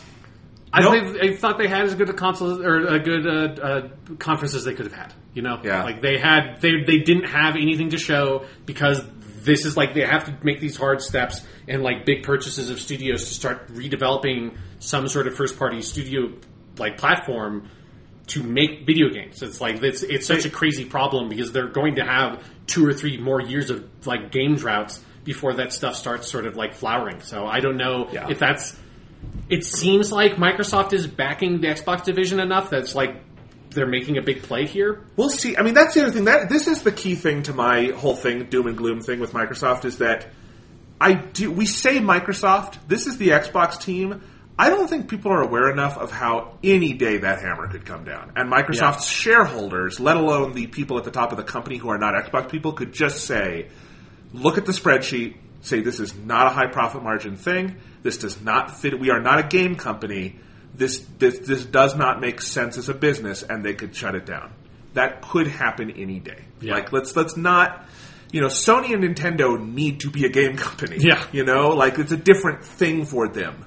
Unless Nintendo decides, this video game thing is a flash in the pan. Let's go back to making trading cards. Yeah. Were you surprised there was literally no Minecraft?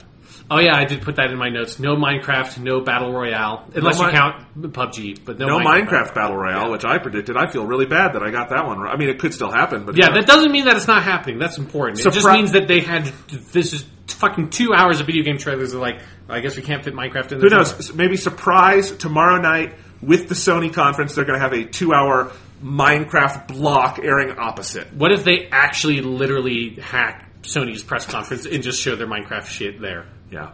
One last thought. I think next year they should just rename this Microsoft and Friends because it's so clearly mostly There's not so many fucking big third-party games. And it really did feel like, as someone who, plays basically all the games on the PlayStation 4, it was just like, great, I can't wait to play. But like Sekiro, that looks awesome. I'll probably get around to playing Rise of the Tomb Raider for Shadow. Like, a lot of these games look so good. I'm really excited to play them. All right. I'm going to cut us off in a half an hour, so let's start Bethesda. Okay. Bethesda, they did their... So, let's just do some big picture stuff to kind of, get out of the way at the beginning of this. I really like the sort of communal feel that Bethesda has. I like that is a bunch of developers on stage. They are very goofy. They get to have a lot of fun. Admit that this show, in how goofy it was, did run longer than I think it normally would have. But I will take that for the... avoiding the, very scripted, heavy fucking corporate feel that EA and Microsoft had. Bethesda's was easily the best of the shows we talked about today. It was entertaining. It was focused, more or less. It had all the developer stuff was cool. I think it had a good community feel of Bethesda is proud of being a company people like. Yeah, and I liked that. Even when there were games on the stage like Elder Scrolls Legends, the card game or whatever that I don't really care about, but the community manager dude that was on the stage talking about it, seemed to really care about it because it's his job and he's someone involved with that game and the people who play that game. And he fucking gives a shit. And I think they give their devs the space to be eloquent in their own way. Yeah. Because the thing on EA is that they had devs up there and wanted them to do corporate speak and it just feels awkward as hell. This was go up there and be yourself, basically. Yeah.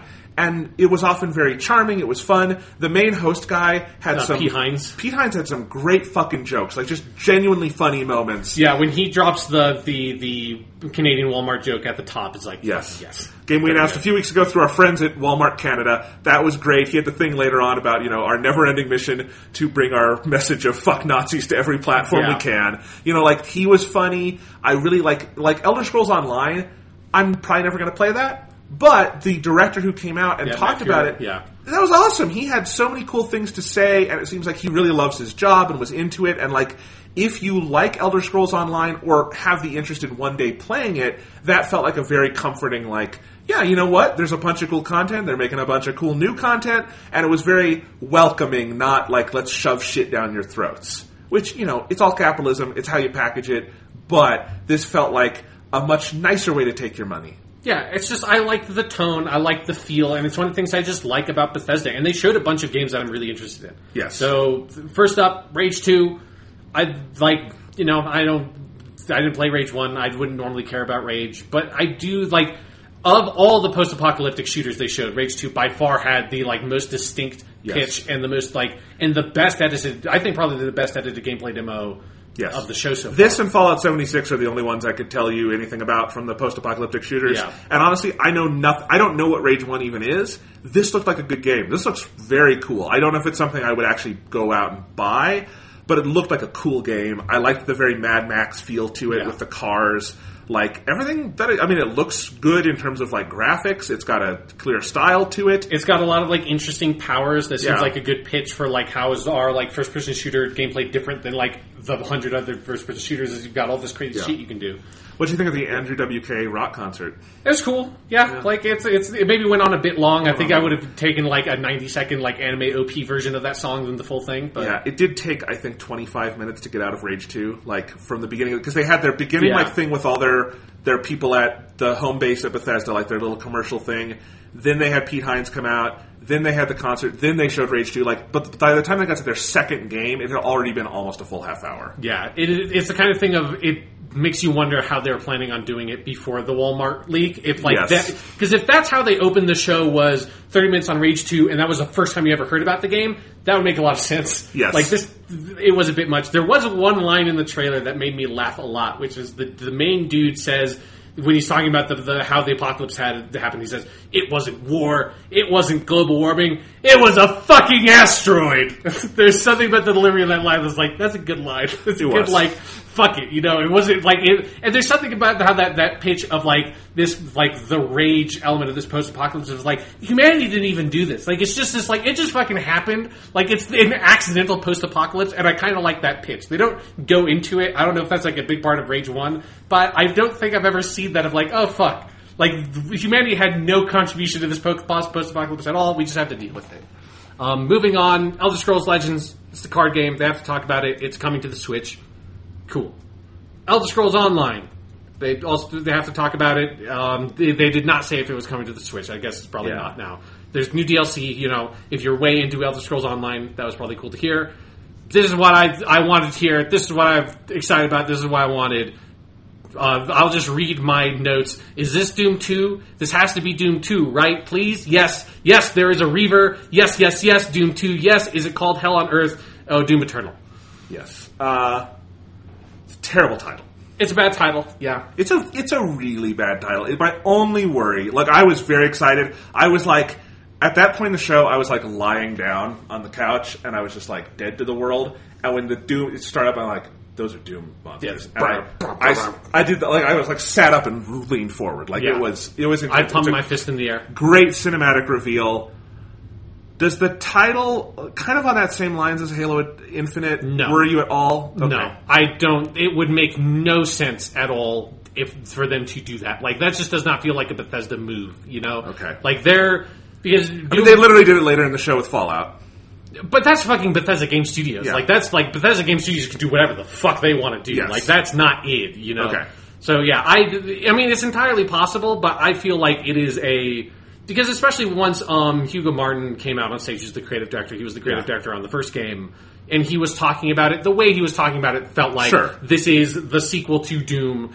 I mean, he basically just said, like, hey, we are making a sequel to Doom. There's going to be more demons. There's going to be more shit. If you want to know that there was going to be hell on Earth, well, yeah, there is. Yes. And it's like, yes, he said hell on Earth. Good. Like, check it off. That's great. I'll say this.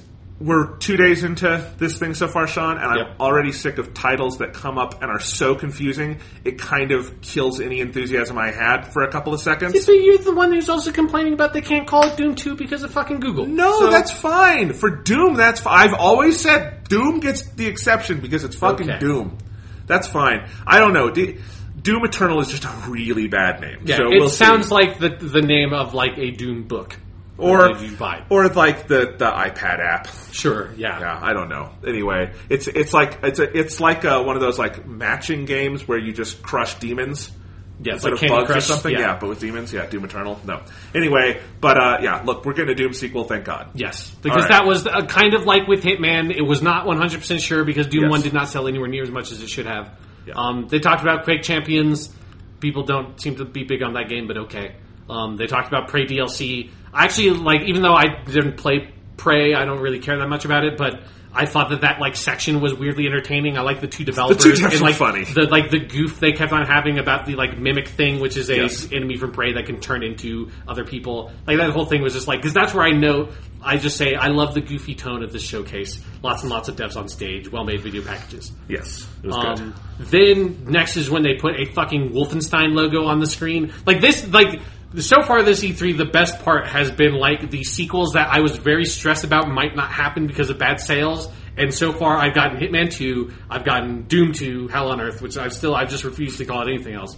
And then now a Wolfenstein, basically Wolfenstein 3, it seems, called Wolfenstein Youngblood. They had Jean Mathy, the creative director of Machine Games. He's the creative director on the first two games. He's just a fucking crazy, awesome dude. He's the guy who said in this game, you beat the ever-living fuck out of those Nazis. Which is just a good line. It's the first F-bomb of the evening. Yes. They reiterated that they're doing the Nintendo Switch port in a couple of weeks. And then the pitch for Wolfenstein Youngblood is it is in 1980s Paris, and you play as B.J. Blazkowicz's twin daughters, because Anya, his sort of girlfriend, is pregnant during the last game. So I guess those daughters have been born. It is a co-op game that you can also play solo, and then they have this like what is mostly a sort of like mood trailer showing them like doing a training montage as B.J. Blazkowicz very like ominously narrates over the whole thing, and culminating in a line of, "It's not about the pain you can deal; it's about how much you can take." And this is like, and that's the trailer coming in 2019. Sounds really cool. It was really fucking good. That's a fucking hell of a pitch for the next game of saying like it's not even like immediately. It's not like picking up immediately after the events of Wolfenstein 2, which is kind of like the way that Wolfenstein 2 ends felt like, oh, that would be the direction you go. And so there's something so ballsy about saying, nah, fuck it. We're going like 20 years in the future. So do you take it that this is like Wolfenstein 3, or is this like Uncharted: The Lost Legacy? I think it's probably Wolfenstein 3. It might be a smaller scale thing. It's hard to tell, but it would feel weird for them to go in the future and then go back to like a Wolfenstein 3. Because I was taking that this as that I haven't story. played the series. I thought this was more like an Uncharted: The Lost Legacy situation. But I think it would just be because Wolfenstein 2 ends with like the Nazi situation so up in the air that like them going in the future and then going back would feel like very strange. So I'm guessing this is Wolfenstein 3. It's possible. They didn't call it Wolfenstein 3. Yeah. What's it called? It's Wolfenstein Youngblood. So they did not put a number on it specifically, but you know, they they did didn't that- put a number on Doom either. Well, they did that midquel with. Didn't they do Wolfenstein: The Old They Blood? did, yeah. That's like a DLC for the Yeah. first game that takes place in like the World War II section. So yeah, I just wasn't sure if this is a bigger version of that or a full sequel. But This probably like, doesn't matter. The pitch of it sounds like a full sequel to me. Okay. But yeah, I just thought that trailer is fucking awesome, and I'm happy that they're making more of those games. Okay. Fuck Nazis. Then Behind comes back on stage. They talk about VR for a little bit. There's going to be a Wolfenstein VR game. This is when he says that line. We're putting Wolfenstein on it's just Wolfenstein Cyber Pilot out on VR in our never-ending quest to bring the message "fuck Nazis" to every platform possible. And I love this guy there. It's very good. So then next is where the sort of like the final big section happens, and where Todd Howard sort of takes over as MC. Todd Howard being the creative lead at the Bethesda Game Studios for Fallout, Elder Scrolls, all their main games. He's directed an insane number of games people really like. Yeah, and he just comes out with this fucking like brown leather jacket and this fucking swagger. And he just fucking takes over that show in a way where he straight up does like 15 minutes of E3 stand-up of just talking about like all these like weird ethers, like, and remember that year when we were in Atlanta? It's like, I liked it out there. All you, it's just like, he just does like Seinfeld style, all this like stand-up about fucking E3. It's so good. He says this one line I really like. He says, I know the thing that most of you come here for. And then the guy just yells out, Todd Howard! And he's like, thanks. And it's just, he's such a fucking weird rock star game celebrity all of a sudden, and it's really cool. Well, because I remember years when Todd Howard has been more awkward in front of a crowd. He's gotten better at it. Yeah, it just feels like he's on top of the fucking world in this thing, and then they do this insane fucking, like, basically Key and Peele sketch where Keegan-Michael Key from Key and Peele is on a couch and he's playing Skyrim on Alexa. Yes. And it's really fucking funny. And It's like it's a text-based game, but with speech. Yeah. Of like, you see all these orcs. What will you do? Yeah. Your health is low. How many bananas do I have? Eat all the bananas. Eat all the cheese. They're cheese, Eat yeah. all the cheese. And then Yeah, and then there's like a Skyrim, like fake Skyrim port on fucking like an Etch and Sketch and on their smart refrigerator. Like, it's just so much better produced and acted and edited and written and everything that you would. I've never seen something like this on E3, and I was just fucking cackling. Yes, it was very for this whole thing. I thought it was so funny. Like, and the skit was called Skyrim Very Special Edition, which is just.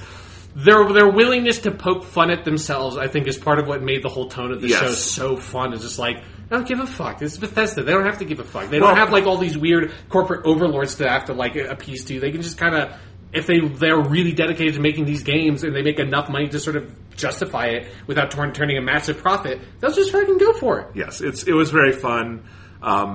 I liked at the beginning of the trailer, he's on the table, he's got my Switch, Xbox, PS4, he picks up his remote, he's like trying to decide where he's going to play Skyrim, he says, Alexa, play Skyrim. That was it was very funny. I'm looking forward to watching the video again later tonight. Yes. So then that's when we get, like, the real deets, the hot details on Fallout 76. They play that Country Roads trailer again, don't know why, it's very strange. And that's where I know that what they should have done, if they're going to play that trailer again, is they should have done a video where Todd Howard is on the stage playing the song on acoustic guitar and just singing.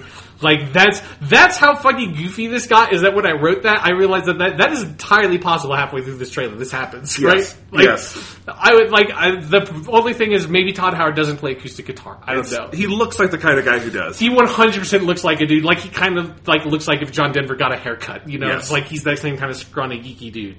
Yeah, so Fallout 76, the pitch on this game is way more ambitious than what I thought it was going to be. Yeah. Because the rumors from, like, Jason Schreier and everybody were, like, it's going to have, that, like, PC survival game thing and, like, kind of like Rust and DayZ. And I thought that meant, like, oh, this is going to be a smaller game, like, very experimental. It's probably going to be, like, a Metal Gear Survive for Fallout. I didn't think that it would be Todd Howard's team. But no, this is, like, seems like a full Bethesda Game Studios game. Like, it's got, they say it's 4 times the size of Fallout 4. I don't give a shit about that. Like, but it seems like it's got a sizable map. It's got, they say, like 6 dedicated regions that have like distinct geographic features, which I like that, because one of the things about Fallout 4's map is that it kind of bleeds in with each other. And the main impression I got from this was, this is probably what Fallout 4 should have been. Yeah. A much more ambitious, much more experimental sequel that still seems like it has all the sort of fundamentals of what a Bethesda game is, but also just like throws this like big fucking Hail Mary of, we're going to make it co-op. We're going to like put that shit in, and we're going to like expand out the building stuff in a way that makes sense for a co-op game. But he very heavily emphasizes you can play it solo if you want. Like, it is not only multiplayer. Let me say this. Todd did an amazing job pitching this game. Yes. This is what the Anthem thing should have been like. 100%. BioWare needs to take a look at this, because Todd Howard just came out there and just, you know, maybe he had some cue cards, I don't know, but it sounded like he was just kind of very conversationally like, let me pitch you on this game. And he started from that point of like, you're probably skeptical about this. Yeah, so you've probably heard all the rumors. Yeah. So let me tell you what it is. It's online. But here's what it is. Here's what it isn't, very importantly. He said, you can play it on your own, that's fine, but you can run into other people. Here's why we think that's cool. Here's our design philosophy. I've never played a Fallout game. He was selling me on this, because it was a guy who, I mean, Todd Howard, probably, I don't know if he's the credited director on this. We won't find out for a while. But he is in the trenches on this. Yeah. He knows the stuff, and he's a good communicator. They didn't need a fancy clip package or trailer. In fact, I think they should have had fewer trailers for this, because it went on too long. But just having him out there telling you, here's what I think the game is. Here are some clips that represent what I am saying. That should be simple, but apparently we couldn't figure that out. But like, that, I was just very impressed. It was like, and it's always cool to hear a game developer talk eloquently about their craft. Yeah. And it was kind of a mix of that and a pitch on the game. And so, especially because also like the concept of the game is pretty complicated. Yes. And it's different than, like, you know, it obviously takes elements from different things. Yeah. But it seems like it's a pretty unique cocktail. Like, it's not just like, oh, you took DayZ and put it in Fallout. It's like, it's way more complicated than that. And his ability to communicate that with so much clarity, it was like really impressive, and then also making it very fresh and kind of communicable. He has this one little gag in the middle that feels totally non-scripted, of where he just says, like, I like to think of it as something more like, it's not really a hardcore survival game. I think of it more as like softcore survival. And then like a couple people kind of chuckle at that, and he has this quick little side where he says like, yeah, maybe that should be an ESRB descriptor. Yes, and it's like, and it's the kind of joke that feels like that's a joke that I feel like he would make in The Office, you know? Like, Right. just like, it's a good little gag from someone who, like, has played video games their whole life, and this is, like, their thing, is, like, they make a dumb ESRB joke, you know? It's, like, totally casually. I mean, it was interesting, because I came into this conference thinking, like, we don't know what Fallout 76 is. If the rumors are true, it's a very different game. That's a big pitch to make, especially for, like, Bethesda's formula is pretty, for the Bethesda Game Studios, is pretty clear, you know? Yeah. And so, to come out of that on the other side and be like, no, you know what? I think I know generally what this game is going to be. It sounds exciting. It sounds like something I might want to play. That is impressive, and I actually think a lot of people we've talked about today should take a look at what Todd Howard did. Yeah, like, I was 100% checked out on this game. I did not think there was any way I would be interested in it based on what I heard. I enjoyed Fallout 4, but was so burnt out on Fallout after that. And I'm probably going to pick up this game. He resold me on the concept of Fallout, which I was kind of done with anyways, by putting it earlier in the timeline, like kind of changing some of that context. They showed so many new enemies, which was such a big deal for me. Somebody who played a lot of Fallout 3 and quite a bit of Fallout 4. Like, Fallout 4 has so few new enemy types, and this is just like all of these crazy looking monsters, and there's like a fucking dragon looking thing at some point, and they said they were inspired by a lot of stuff from like West Virginian like folklore and like weird like Virginia devil kind of stuff. Like, all that stuff looked so good. It's like, what a fucking pitch for this game that I was 100% checked out on. Well, it's unbelievable. I'm someone who didn't even get into Fallout 4. I didn't really like what I played of it. Maybe I would like it if I went back to it now, but just no offense to the game, just wasn't for me. And I'm kind of checked out on the whole online game shared world thing. He sold me on that. Yeah. That is what impressed me, is that Bungie can't really tell you what Destiny is. Ubisoft can't tell you what The Division is. BioWare very much right now can't tell you what Anthem is. But he came out and said, no, this is what the game is. And it's just like, okay, that actually makes perfect sense why that should be a Fallout game. Yeah, and it feels like the kind of thing that is a smart step forward that, like, if this works really well, I would expect this to be, like, in the next Elder Scrolls and maybe in Starfield, you know? Yeah. Like, I would expect it to, like, if this thing works really well, it is the kind of pitch that feels like the way that they have pitched this game and, like, kind of shown enough of, like, sort of, like, evidence that I kind of believe of this time feels like what I imagined the pitch for Destiny was originally, like, so many years ago before they showed the game even, of, like, it's like this big open-world RPG, and there happens to be other people that you will encounter, not in an MMO way, but in this, like, more focused, distilled version. Right. That sounds compelling. Because he also talked about how, like, there are servers, but you're never going to see them. Yes, it's like all dedicated servers that are totally invisible to you. Right, which I love. If I am holding a console controller and you tell me to pick a server, go to hell. I don't ever want to do it. Dragon Ball FighterZ did that, and it knocked it down like 5 points. Good news. I've been playing some Dragon Ball FighterZ again, and they have patched out that server thing and just gets you in there without any bother. Yeah. Anyway, but that was dumb that they had that. Good, it's gone now. But, like, this is not... And you're only in there with, like he said, a couple dozen people because it's the apocalypse. So, like... Yeah. And they came with... I did not see all of the Fallout 76 stuff because I had to take a little break because they showed a lot. And I think maybe they had too much. Yeah. But the upside of that was they came ready to play. They were like, we are going to come, and by the end of this conference, if you weren't sold on this, we're going to show you all of... Like, they came very well prepared of, like, we want to sell you on this game. Especially because they dropped the release date is November 14th of this year. Yep. So it's like, it's not the Anthem thing of, like, we get a little bit of a tease and then another little bit of a tease. They're like, no, this is the first time you've heard about this game, other than, like, some of, like, the rumors and leaks, and we are going to just show you, kind of like what they did with the original Fallout 4. Like, we're just going to show you what the fucking game is, and it's going to come out this fall, which I was not expecting. So, Sean, just a quick thing on this, though. Yeah. Hitman 2 is November 13th. Fallout 76 is November 14th. For me, Pokemon Let's Go is November 16th. That week in November is crazy. Yeah. I think for me, the good thing is with Hitman, I think I can play Hitman and something else at the same time because I'm very used to that. So it's like, that's not an issue for me. I also do like just the, like, fuck it. Fuck Red Dead Redemption 2, fuck it. It's like, fine. Fallout is one of the few games that I think could swing a dick around. That's like, there was something like when I realized they were about to announce the release date, there was a part of me that was like, this might just come out in October and say, fuck you, Rockstar. Because they, like, Bethesda Game Studios is maybe other than, like, Nintendo, which for like different reasons is the only other, like, development studio that's like, we can throw our rate around. Yes. We can fucking tell you, fuck you. We're going to do our shit. Yes. Do you think Hitman 2 moves? I kind of look at that date. That seems like a weird... It's entirely possible, yeah. I just... You're sandwiched in between not just Rockstar, but Bethesda and Nintendo. I don't. That seems like a especially like after Fallout Shelter announcing this release date, I would not be surprised if they pushed it back to like January or something. Yeah. You know, honestly, Hitman would be a perfect December game. I know they want to hit it for Black Friday, but like that would be the perfect time for Hitman 2. Yeah, because you would get all the oxygen in the room.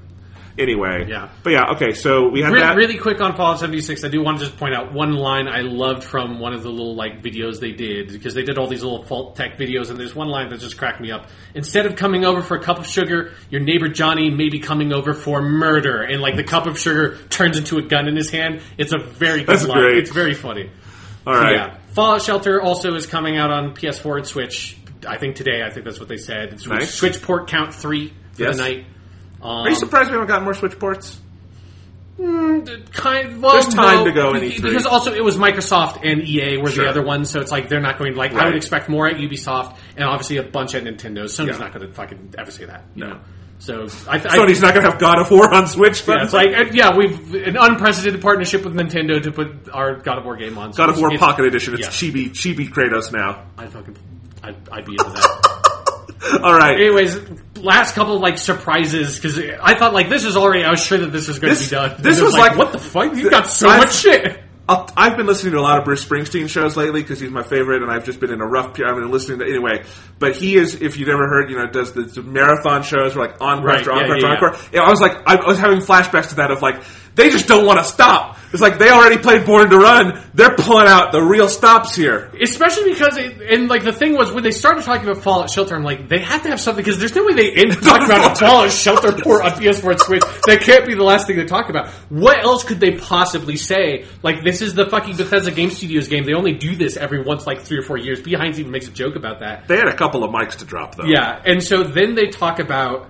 And this is like, it takes a lot to convince me to care about a fucking mobile game. Yep. They sold the shit out of this game, The Elder Scrolls Blades, which is like, seems like a pretty fully featured Elder Scrolls type first person RPG with like a lot of dungeon crawling, and you have a like hub base town that you go to that you like kind of build up and restore over the course of playing this game and going out to like different dungeons and there were, it wasn't just dungeons, because there were like above ground ruins and stuff that you raid, get supplies, fight monsters, do your fucking Elder Scrolls shit, and then come back and build up that town. And it looked really strong. Like, it looked like it played pretty well. Like, the graphics looked nice. The pitch of that game, I liked the focus on the accessibility of, like, you can play it in portrait mode, you can play it in landscape mode. Did you like that Todd Howard made a masturbation joke? Yes, I think he didn't mean to do it, and that's good. He's just like, because who knows what you might want to do with your other hand. So you might want to hold a cup of coffee or something, you degenerates. And that I think that was a planned bit, it might be planned, but he pulled it off really well. It's just like the pitch of the game is so solid. There's a roguelike other mode you can do. There was a PvP mode. You can visit your friends' towns if you want to. It looked pretty good. Like, this is actually... Yeah, it looked like what I imagined, like, in 2008 or whatever. Oh, smartphones have video games on them. What could that possibly be? Like, this is like the dream version of what mobile games could be if it pans out the way they're pitching it. Yeah, I'm excited to try this. Yeah, me too. And it's going to be free, which is the one thing that's like, okay, what's the monetization model going to be? I mean, of course, they can't charge like $15 or $20 for a game on App Store. Like, that's not going to fly. So it has to be free. I just hope it's not super intrusive. All money in the game is real money. So, like, all the merchants, everything you do, it's just, if it's 500 gold, you're paying $500. Yeah. It's all like, real money. Better to hope, like, they're having some deep discount on minor potions of healing, or you're going to get fucked. Yeah. Yeah, but I was in no way expecting to come away from this like caring about Fallout 76 the way I did. I certainly wasn't expecting to care about a fucking Elder Scrolls mobile game, Yeah. But yeah, that pitch was so strong. And then they're like, we still haven't done enough. This was where it felt like third encore. Like, you know what, let's just pull something out of the back that we haven't played in a while. Yeah, and this is the kind of thing of that when you then think back to yesterday in fucking EA and that fucking Star Wars bullshit with Vince Zampella, where they just like, he's just sort of like in a fugue state talked about like the title of that video game. It's like, here they talk about 2 games that are super far off in the future. For, like, he specifically says brand new next generation single player game, Starfield, which is the heavily rumored Bethesda Game Studios, like, new IP that they've been working on since, like, 2012 or something. That sounds so exciting. Yeah, like, and he says the first new IP that Bethesda Game Studios has done since in 25 years, which is like, that feels like a Horizon Zero Dawn kind of like these developers get like let loose on a whole new property and get to make their own world. And it's a quick teaser video, and it's so It's but that teaser video is great. It's beautiful. And I love it is the cool. Like we can joke about Skyrim's on everything. The cool thing about Skyrim on everything is look at the like creative freedom it's bought that team of like they don't like Elder Scrolls 6. It's coming. He announced it. But it's going to come in its own damn time, and in the meantime, they can do whatever they want. That's neat. That's just neat. Yeah, and if there's something about like the supreme confidence of just going out there, announcing these games, having a little teaser, a slightly more substantial teaser for Starfield than Elder Scrolls, and then like a title treatment and everything. And like, you say substantial. Thomas he actually wrote more to us about that after that last text. So there was a lot in that Elder Scrolls trailer. Okay, apparently. Yes, there was an aerial shot of a valley and some mountains. I'm kidding. They should have played Country Roads during that trailer as well. Shenandoah River, Maybe I can Mountain Range. Someone really should just take every E3 trailer they can find and cut Country Roads to it. My favorite part of the song is the beginning of that song when he's just describing geographic features, and it's just like I kind of wish the whole song was like that.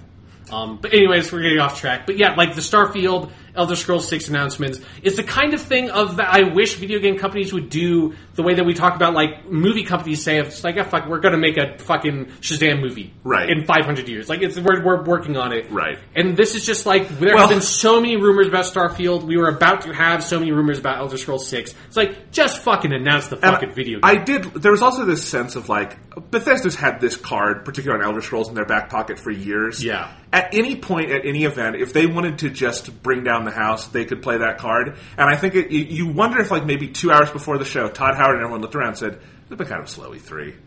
Do you want to win E3? Do you just win E3? Did you guys watch that Electronic Arts one? Did you see what fucking Vince Zampella was? He drunk? All right. What happened? Let's just play the Elder Scrolls 6 card, and it's all anyone will be talking about for a couple days. Yeah. It's kind of like Nintendo with Metroid Prime 4 last year. It's right, just like, yeah. It's like you showed nothing. This game's been coming out in 5 years, but fuck it. We'll show you a fucking logo, and you will lose your shit. Yeah. So anyway. And for me, like, I don't really care that much about Metroid Prime, so that didn't do anything for me. I love these fucking Bethesda games, and having that, like, Starfield drop, it's like sci-fi, this new IP with this studio, that sounds so fucking cool, especially after you just showed that, like, how fucking crazy ambitious they are with, like, the problem with Fallout 4 was it just was such a safe sequel to Fallout 3. I was just kind of bored by it by the end. And then just saying, we're swinging for the fucking fences. We're going crazy. We're putting full online and all this shit in this game. And then we're making a new IP. And then we're going to go back to, like, you know, a sequel to one of the greatest selling games ever, Skyrim. Like, fucking, I am down. You know, Bethesda's show was so strong. All right. We've got less than 90 seconds. Sean, Bethesda, very good show. So good. Long in the tooth, but I definitely enjoyed it. But they had like the shit to show. They had the shit to show. And it wasn't long in the tooth the way that like Microsoft was, where they just threw 100 trailers at the wall. My sense is, and I don't know if maybe Sony has a huge surprise tomorrow, but I think this is the one people are going to be talking about as the shows are. Yeah. Maybe Nintendo, Nintendo's going to have Smash Bros, so people are going to be talking about it definitely, and maybe they have other surprises. But I think for now it's pretty safe to say Bethesda's probably going to be the one that people are going to come away from this week talking about. I agree. Yeah. All right. So we will be back tomorrow. We'll be doing Ubisoft. We'll be doing Square Enix. We'll be doing Sony. We will be tired. Square Enix, Ubisoft, and Sony. Let's get them in the right order. I don't care about the fucking order, Sean. I do, because it's in 12:30 at night. It's 12:30 in the morning, please. It is the second day of E3, my friend. Actually, no, it's the first day of E3, because this shit is fucked.